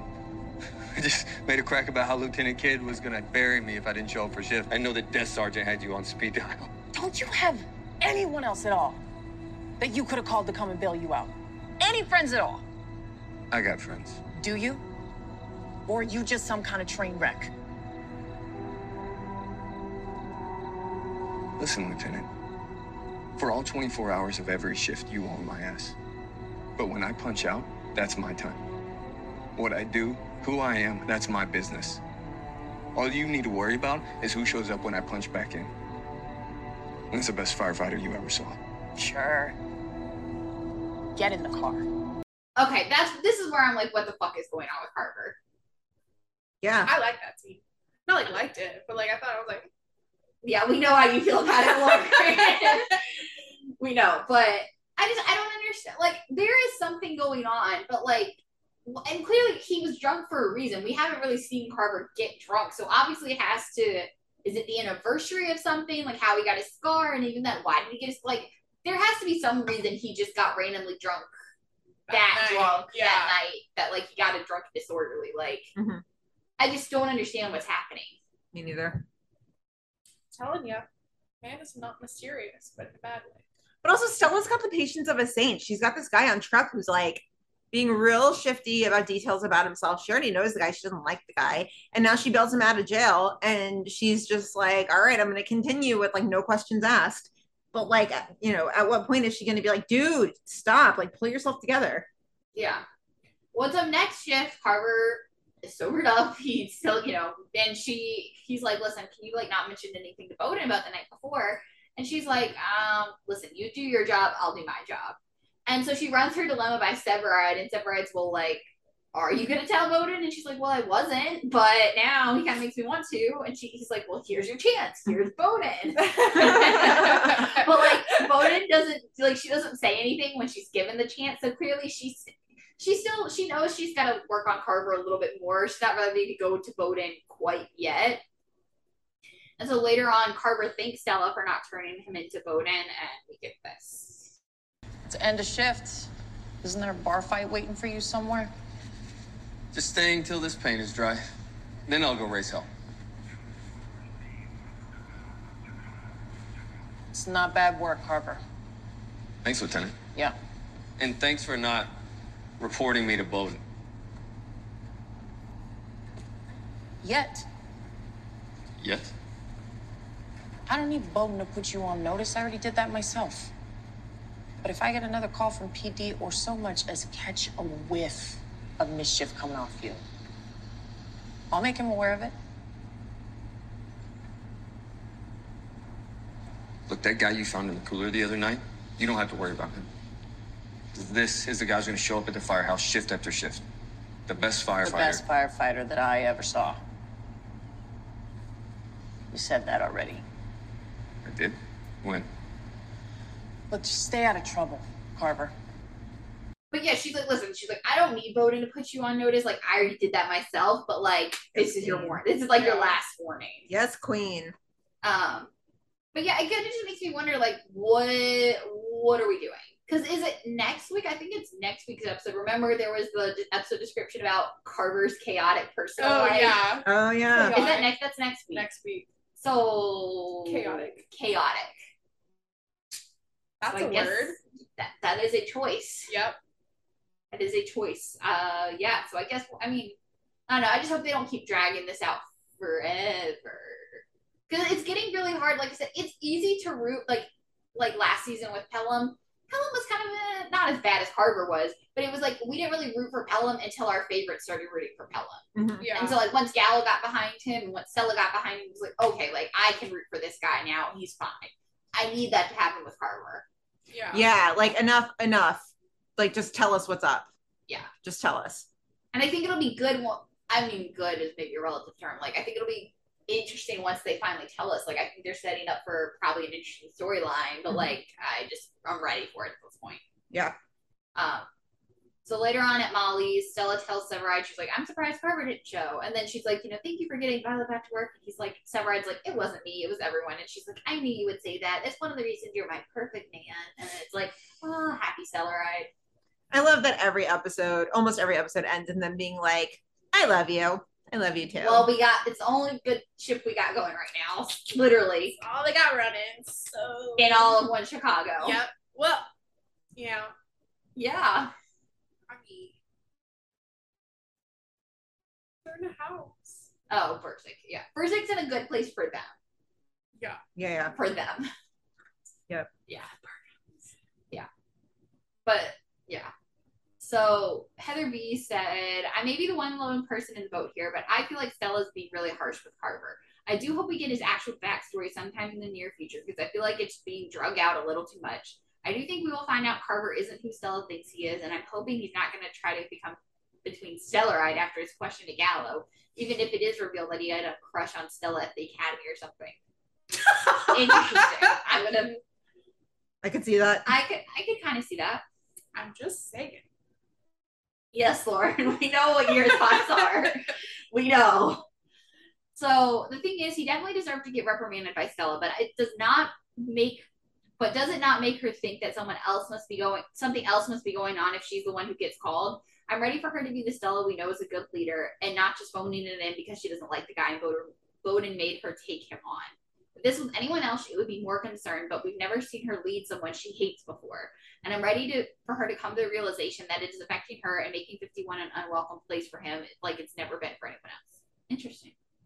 I don't think it's making him. It's not making an unwelcome place. It's just making it a place that he's like just existing versus like really feeling. Because like we haven't seen him interact with anyone else. So like I think a large part of that is Stella's hesitancy to accept him into the fold. Mm-hmm. Yeah. And I think when she does do that, then maybe we'll see him bond with other people. But until then, it's like there's Carver and everyone else. Yeah. Mm-hmm. So. Yeah. Yeah. So Mouch and Herman, they get a random package from the estate trust of Spiro Stephanides. This guy. Oh man. An icon. Yeah. Truly. But actually though, it's a random old beer stein that they get, but it turns out it's not a random old beer stein. It's from 1892 and it's a collector's item worth like a couple grand. Yeah.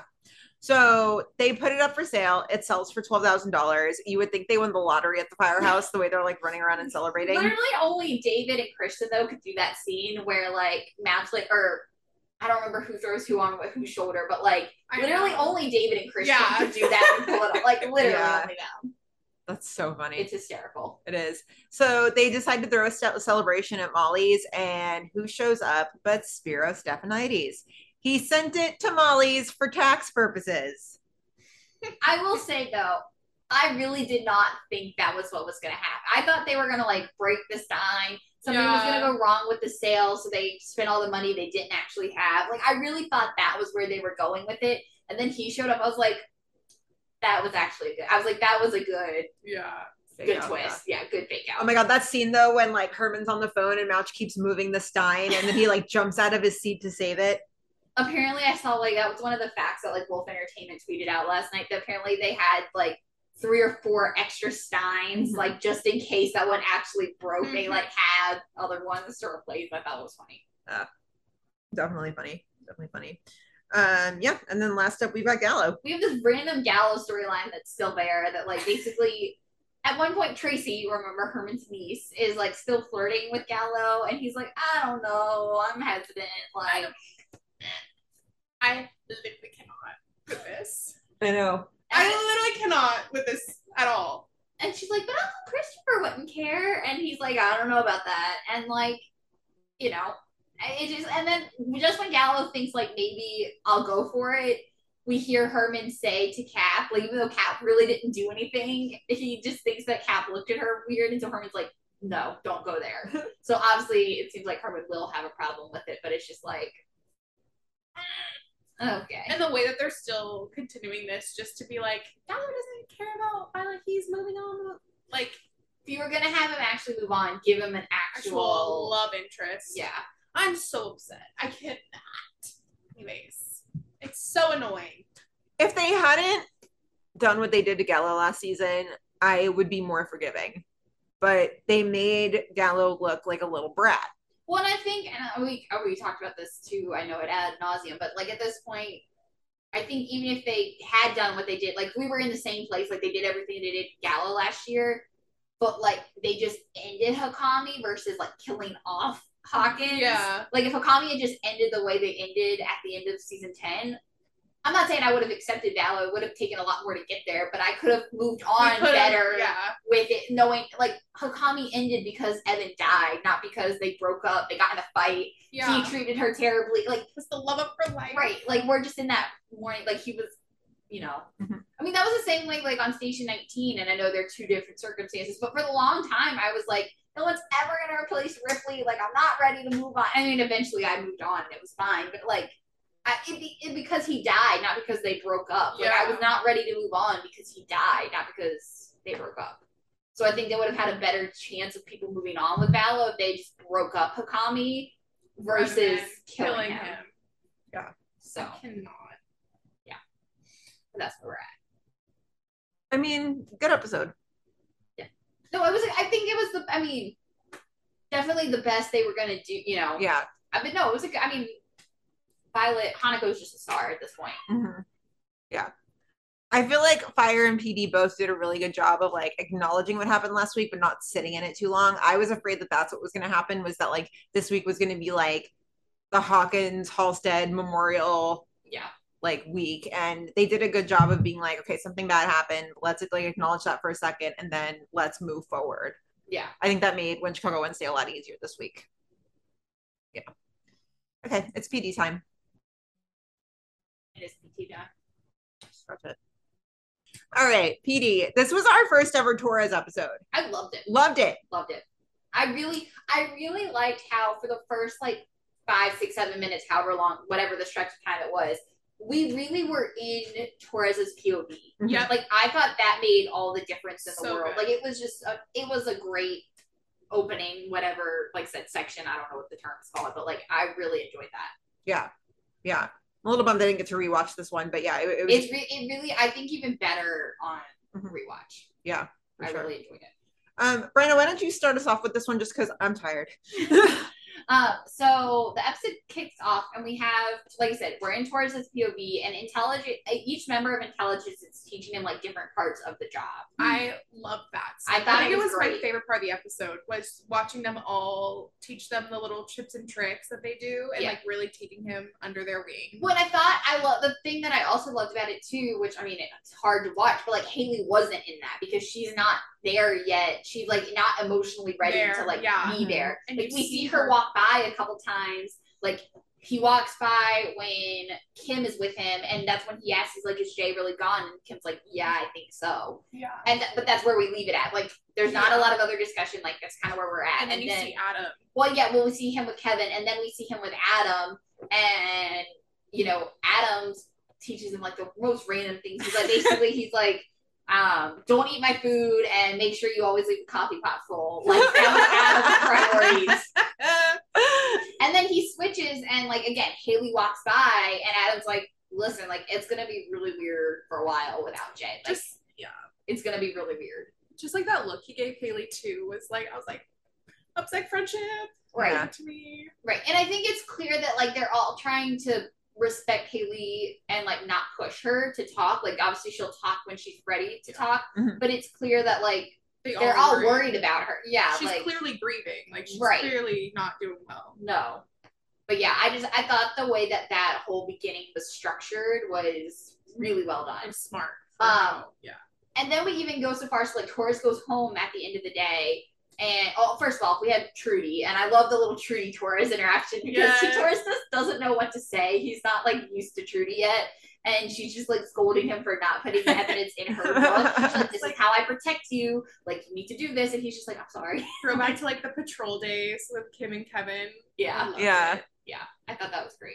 And then we go home, so Torres goes home, and we even get to meet Mama Torres, which I thought was really cool. And I love that they did this whole scene in Spanish. Yes. I thought that really worked too. Yeah. That's really awesome. Good.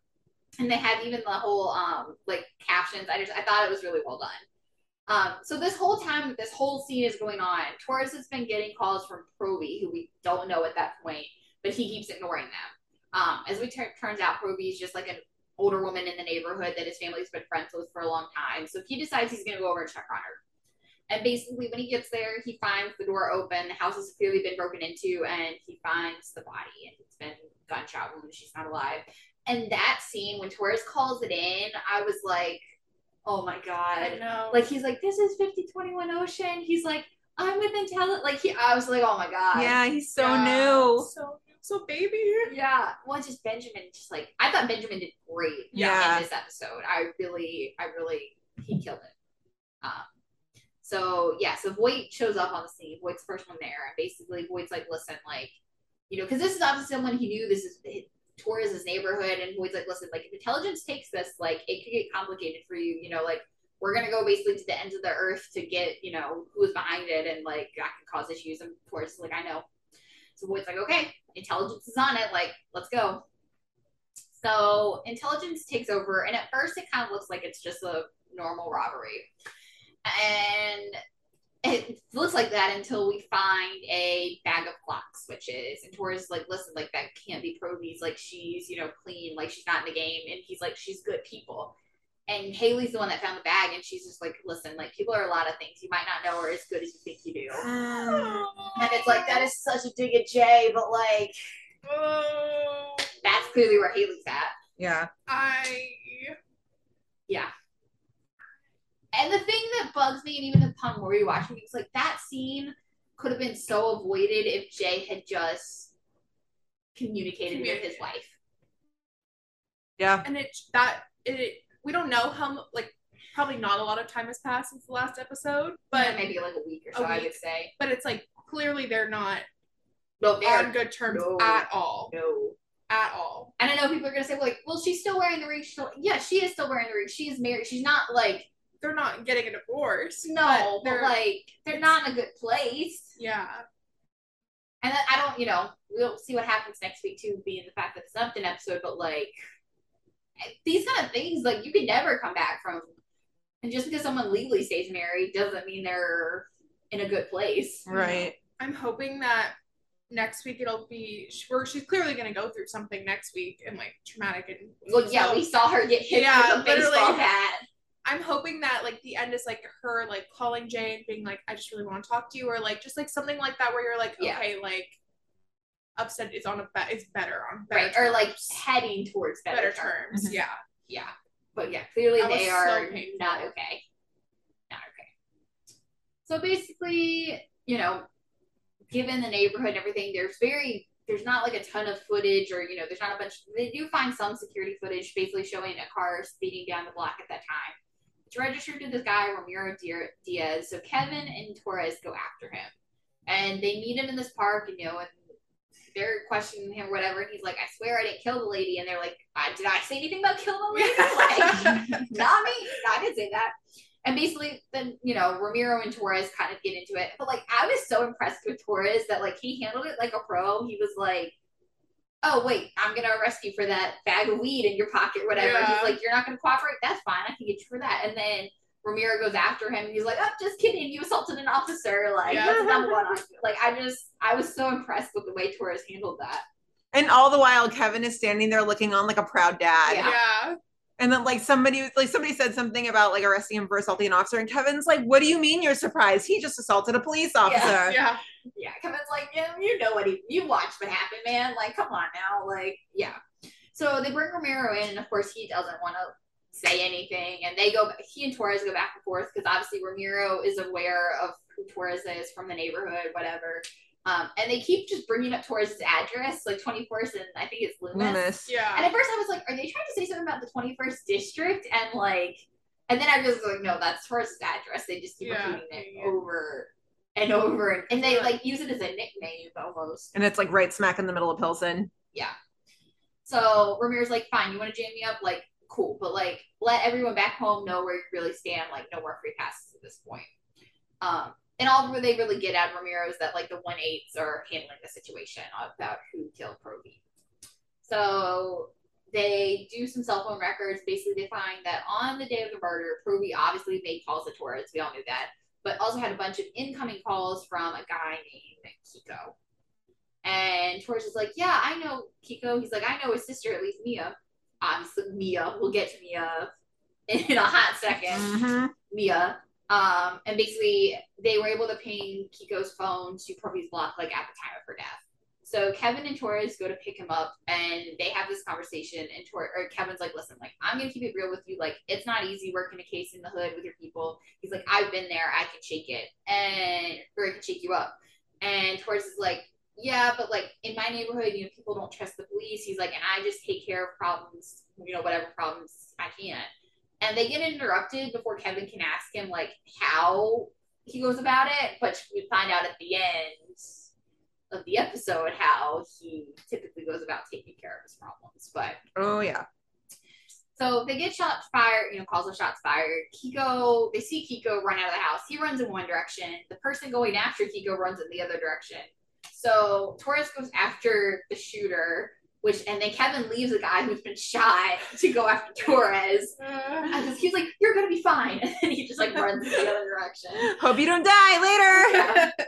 So Torres ends up killing the shooter, who of course is someone who works for the 1-8. So basically the 1-8s are going after Kiko. So that's where we're at. So Torres decides to go pay Mia a visit at her job. And she's refusing to talk about her brother. And Torres is like, "But you always talk to me, Mia. Like, everyone always talks to me." And she's like, "Yeah, but you never worked the block before." Which, I mean, yeah, it's true. Like, he's a cop now. Like, it was one thing when he was just being an unofficial Avenger in the neighborhood. But, like, now he's a cop, and they don't trust the cops. So, like, even though this is someone they have trusted in the past, now they see him as, like, the enemy. Ooh, is Torres Matt Murdock?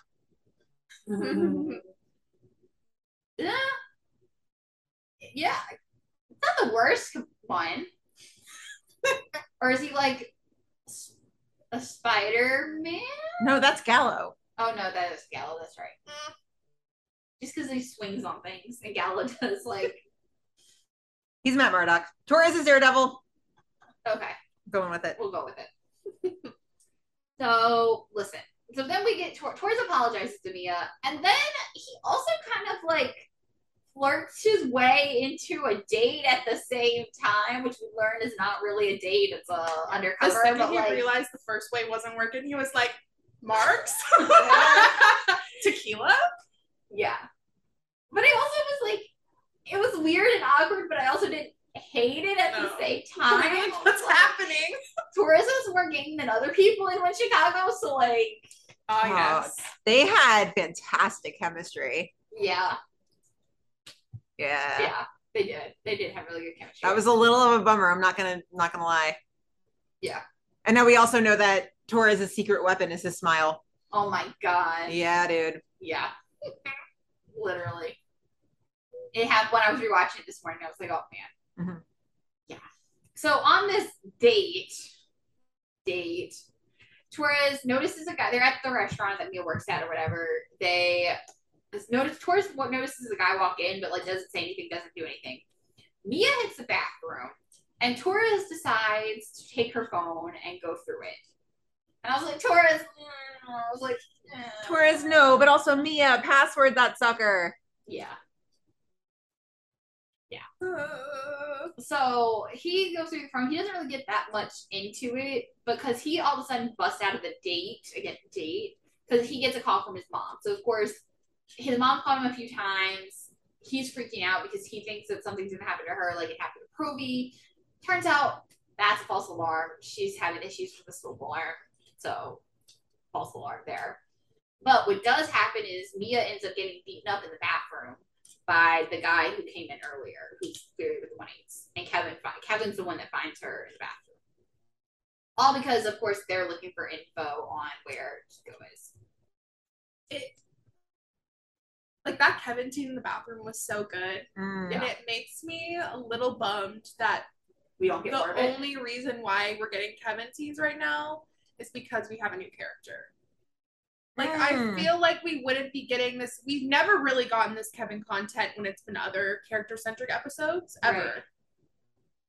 And so like now we're only getting it because we have a new character that needs to learn the ropes or something. Like I don't know. No, it's a good point. Yeah. Well, we were talking even last night too, like, because a lot of people on the internet were like, "Oh, this should have been Jay," and it's like, yeah, we were really excited for Jay to mentor Torres. That was never a secret. But in this particular instance, when it was Torres dealing with an issue of working in your neighborhood, it was always going to have to be Kevin to be the one to be there for Torres. Like, Jay could not have been there for him in the same way that Kevin was in this moment. But yeah, I do agree. I hadn't really thought about that. That like, aside from Kevin episodes, we haven't really gotten a ton of Kevin content, and like we did get a lot of Kevin last night, which was really nice to see. Because even at that point, Torres comes back to the restaurant when she realizes his mom is fine, and he is like freaking out about the fact because he's like, listen, I saw the guy. He's like, if I had stayed, I could have, helped Mia, whatever. And Kevin's like, no, like, it wasn't your fault. Like, Kevin's the one that like calms him down and like gives him a pep talk. And I thought that was a really great moment. Mm-hmm. And so he's like, listen, like, you still got to go talk to Mia, but like, calm yourself before you go over there. So he does go talk to Mia and Ambo, and it takes a while. Like, he really has to work at it. And he really, I will say this, Torres knows, I still think a lot of it was genuine, and like, he cares about Mia, he cares about her brother, but like, he still knew the exact way to kind of manipulate her like, he's still a cop, so like, he knew the exact way to like manipulate her emotions to make sure she trusted him enough to give up Kiko's phone. At that point, he doesn't have location, he just has the phone number, but like, he knew, like, he cared, and he was doing it out of the goodness of his heart. I do believe that, but he also knew the exact way to do it because of his now cop background. Right. So basically, like he says, they finally give up the Kiko's phone, and they were able to ping or whatever. So intelligence goes after Kiko. And again, it's Torres the one that kind of like corners him and like tracks him down and is like, gets him to stop running. Again, same way. He's like, I care about you, I care about your sister. He's like, let me help you, he knows what to say. So they bring Kiko in, and Kiko's like, listen, I didn't kill Proby. And they are able to prove that, like, that he did not kill Proby. But he comes clean. He's like, listen, I sold switches from the 1/8s, and he's like, I hid them at Proby's. She didn't know, and then when I tried to go get them back, like, she wasn't understanding, so she didn't let me in. And he's like, I finally, like, the day she was murdered, he's like, I was the one that broke down the door, whatever. And he finally gives up the name of the guy, and it's Chewy, who was one of the guys that they ran into at the park earlier. So basically, they go to his apartment, Torres shoots Chewy dead, and that's that. But, like, is that baby's first kill, do we think? Yeah. I mean, obviously, as a cop. The episode he was in season 10, did he kill that guy? Season 9? No. No, I don't think so. I don't remember. I don't think so. I don't remember. He's just getting thrown into the deep end real fast. Yeah. So he's clearly a little shaken. So he goes back to the locker room and he switches out his shirt. And we get a full circle moment because the beginning of the episode starts. He's at his locker with his hands on the locker or whatever. He's got a little, like, it looks like a tarot card almost of like Jesus, I think, or I don't know, what, some religious symbol on it. And he touches that, and we get this full circle moment because he does the same thing, although this time he's shirtless. And that shot, the back shot. Yeah, and so he gets so then they like zoom in, they go behind, and we see the back tat, and the back tat says, I'm trying to remember, I thought I had it written down somewhere. Something about here I am, send me, which is a Bible verse, apparently. I don't know, but apparently it's some Bible verse. And I thought that shot was like amazing, especially because it becomes more clear, like he flexes in the right way, and it becomes like the writing becomes more clear. And I just thought that was an amazing shot. And I like how full circle it was from like the way this episode started to the way it ends. So good. So well done. So well done. So basically the episode ends though, and Torres goes home, he sees Mia, and she's like really mad because he had promised her that he was going to protect Kiko, but Kiko still got 20 years. And he doesn't really know what to say at that point. He's like, he can't say anything that's going to make it better. And then he runs into Ramiro again, and, he's like, listen, you're not supposed to be here. Ramiro's like, you can't, for some deal you made when you were a kid, like, that doesn't hold up anymore. And Torres just basically, he, like, takes off the badge, he throws it down in the grass, and so he's like, listen, it's just me and you right now. And Torres ends up beating the guy almost to death, honestly. Mm-hmm. Yeah. I mean, he lays it into him, and that's where we're at. And so obviously, clearly, that's how Torres was able to keep peace in the neighborhood by far, is because he would just beat people up. Yeah. Like he did his stepdad that one. Yeah. So before we get into listener thoughts, there was a TV. I mean, Benjamin did some press, and I haven't read all of it yet. Obviously, we're recording in the morning, not late at night, so I haven't had a chance to read. But there was a TV Line article, and I thought Benjamin said some interesting things, so I wanted to bring it up. Talking about the moment where he almost beat the guy to death, he says, in that moment, he knew that was the only way, and he didn't think of potential repercussions. He thought, okay, there's someone here threatening my family. If you don't want to take it on the right path, I will show you if you're in pain. I will go all in so that you respect me, and I don't think of ever hurting my family. It was just very animalistic, raw, truthful part of him that just came out. Yeah. Something I'm curious about, though, because we obviously talk a lot about the violence. I've been thinking about this last night. I was thinking about this morning. We talk a lot about the violence on the show and how PD shows a very violent way that the cops behave, and how it's not really great that we show how much violence. I mean, they've toned back on it some, but obviously still not the way it should be. With Torres doing this, even though technically he made it very clear that in that moment he wasn't a cop, but he still, I mean, you're not wearing your badge technically at that point, but like you are still a cop. Like, I just wonder if this is gonna come back and bite him in the ass. Is it like, I mean, what do you guys think about that, given the context of like how violent PD is, and that being PD's reputation, and like Torres literally just beating a guy almost to death for no real reason, essentially. I feel like in this situation, it was, I don't think down the line he'll get in trouble for it. I feel like it was just like to prove, not like to prove a point, but like just to show more about him, and like you were saying. But I think if he continues to have that mindset down the line in certain situations, it will get him in trouble. It's when he does it with the badge on that he's going to run into issues. Right. And well, and so then that kind of leads into the next point. So they, I guess, asked him about the similarities between both Torres and Voight. And Benjamin said that he thought they were cut from the same cloth. He says they're very similar. I think that's why they respect each other, because Voight had to sign off for Torres to be part of this. It wasn't just Halstead. There are so many similarities that I can't wait to explore that relationship when we get a chance. There's a lot to unpack. It hurts my heart to hear him say they're cut from the same cloth, but also, I mean, given the top part of what he says about how, you know, he's like, I'm going to take things into my own hands and like make you respect me. I see it. Yeah. And that's kind of why I was wondering with like the violent, like I do worry if that's the way it was one thing when that was the way he handled things in the past.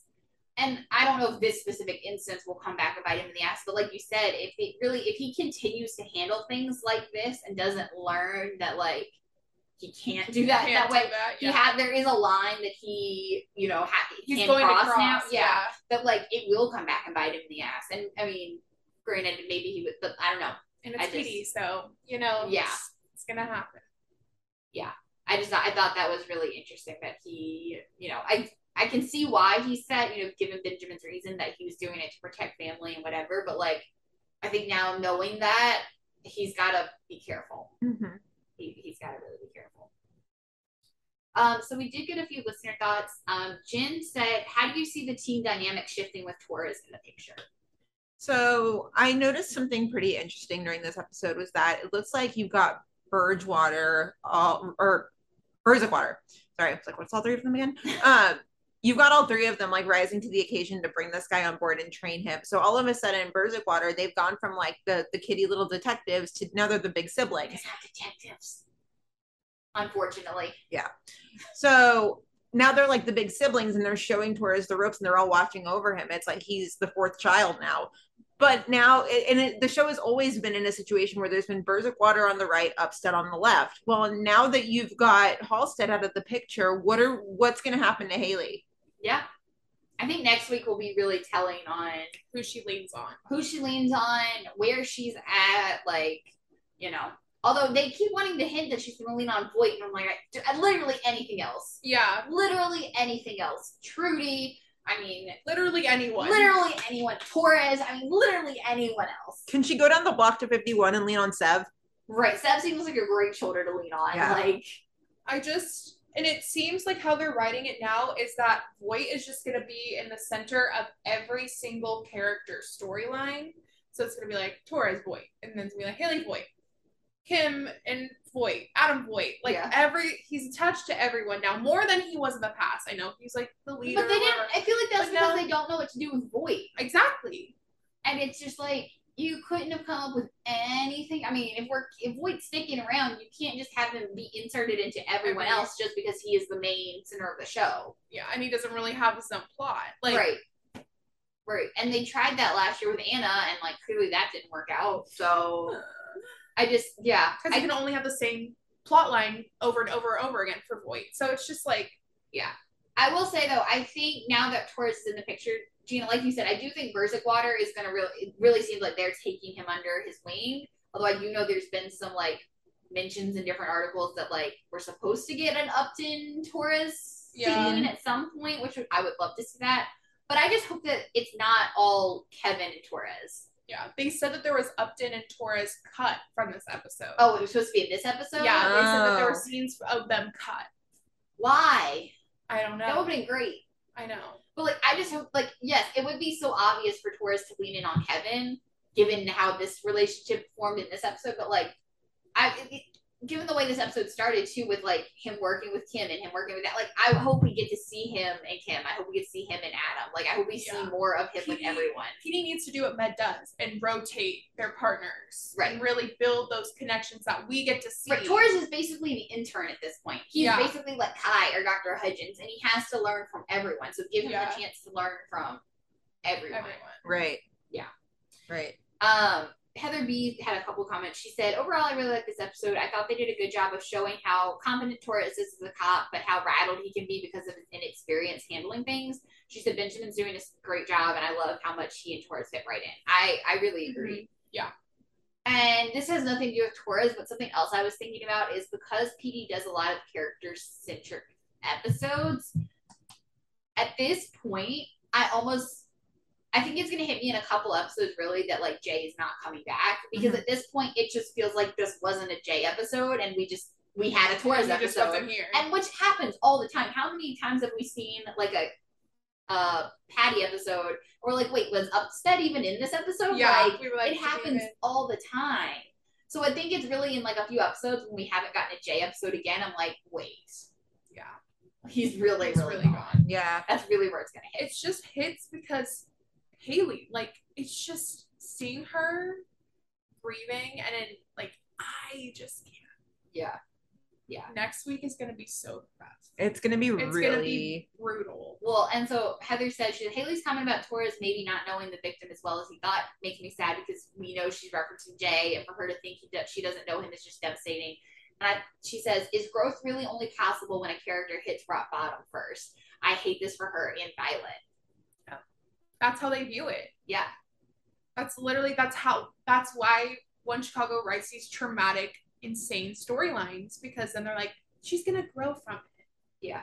Well, at least if you're going to have it, like, at least with Hannah, I mean, granted, we never knew Hannah was coming back, and Hannah hit rock bottom, left, and then now, but, like, at least even with, we were just talking about with Hannah Asher, like, yes, she's hitting, I mean, not rock bottom, but, like, she's hitting boundaries. Yeah. But she's still finding a way to grow from hitting those boundaries. I mean, granted, she can only hit the boundaries for so much longer, I think. But, like, still, right now it's working because she is moving past the boundaries. You know, she's hitting it, and then she's moving past it. Hitting it, moving past it. But, like, yeah, once Heather said that, I was like, yeah, they really do have their characters hit rock bottom a lot and then, you know, grow. And it's like, you can grow from not hitting rock bottom. Exactly. I hate that. Mm-hmm. Yeah, like, that mentality.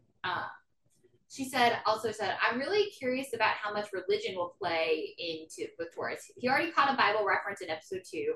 And we had a few more this episode with the tattoo and the prayer card in the locker. His prayer card is a Saint Christopher, patron of saint of travelers. He is known for carrying an increasingly heavy burden, a child later revealed to be Christ across the river. That imagery fits well with the burden he carried in this episode. The tattoo is a Bible verse from the book of Isaiah, in which God asks for a volunteer to go out and prophesy, and Isaiah says, "Here I am, send me." But prior to that verse, Isaiah had to atone for sin, and I wonder what Torres feels he has had to atone for before becoming a cop or to defend his block, or even if we will get more of that backstory, because we've never had a deeply religious character on the show. I hope they explore it more, but let's be real, it's PD, so I'm not holding my breath. That's interesting. I definitely had no idea about any of that. Yeah. And I remember Benjamin did say that his tattoos really come into play and like, yeah, or like big why he's his character. Right. So I'm sure it will. I hope so. I think that because we've never really seen anything like on any of the shows really. I would be really interested if they decided to go that route. I hope they do. She also said, side note, do you think that we were supposed to be thinking of Voight being Voight or Jay beating up the guy who quit on Aaron when Torres beat the guy up at the end? I don't think we were supposed to, but I mean, if you did. No, I mean, I guess I wouldn't say I thought of Voight being Voight, but I definitely, like I said, I thought about Torres, falling track into the like violent police brutality side of things when I saw that. And if he's really gonna start learning from Voight, it's like, oh, maybe it can't work. Yeah. Not looking forward to that. Yeah. But that's PD. That is PD. I thought, like I said, I was really worried given Jay leaving last week that I thought that was kind of going to overshadow everything. Yeah. But I was really impressed with this being towards his first like major episode. I really did enjoy it. Yeah. I really did. They really set a good groundwork for his character. Yeah, let's hope they just don't ruin it. Yeah. Yep. Yeah, which like if you're gonna intro a character, this is how you do it. Side eye at Med. Yeah. Yeah. Like you Truly. Leave him around for like 2 or 3 episodes, then let us get to know him. Yeah. So that we can latch on and actually care when they're in scenes. Yeah. Exactly. No, I loved this. I really enjoyed this. Yeah. Yeah. So any other notes on PD? All right. We did the thing. Yay. We did it. Yay. As always, you know where to find us. Facebook, Twitter, Instagram, Tumblr. Meet us at Molly's right across the board. TikTok. Please, for the love of God, follow us on TikTok. Yo, we hit 1,000 followers. Oh, yeah, that's right. We did. I barely even looked at it this morning. Yeah. We did the thing. We did the thing. So, yeah, follow us on TikTok, please. I'm trying really hard to make them like bad funny. Just kind of go with it here. But yeah.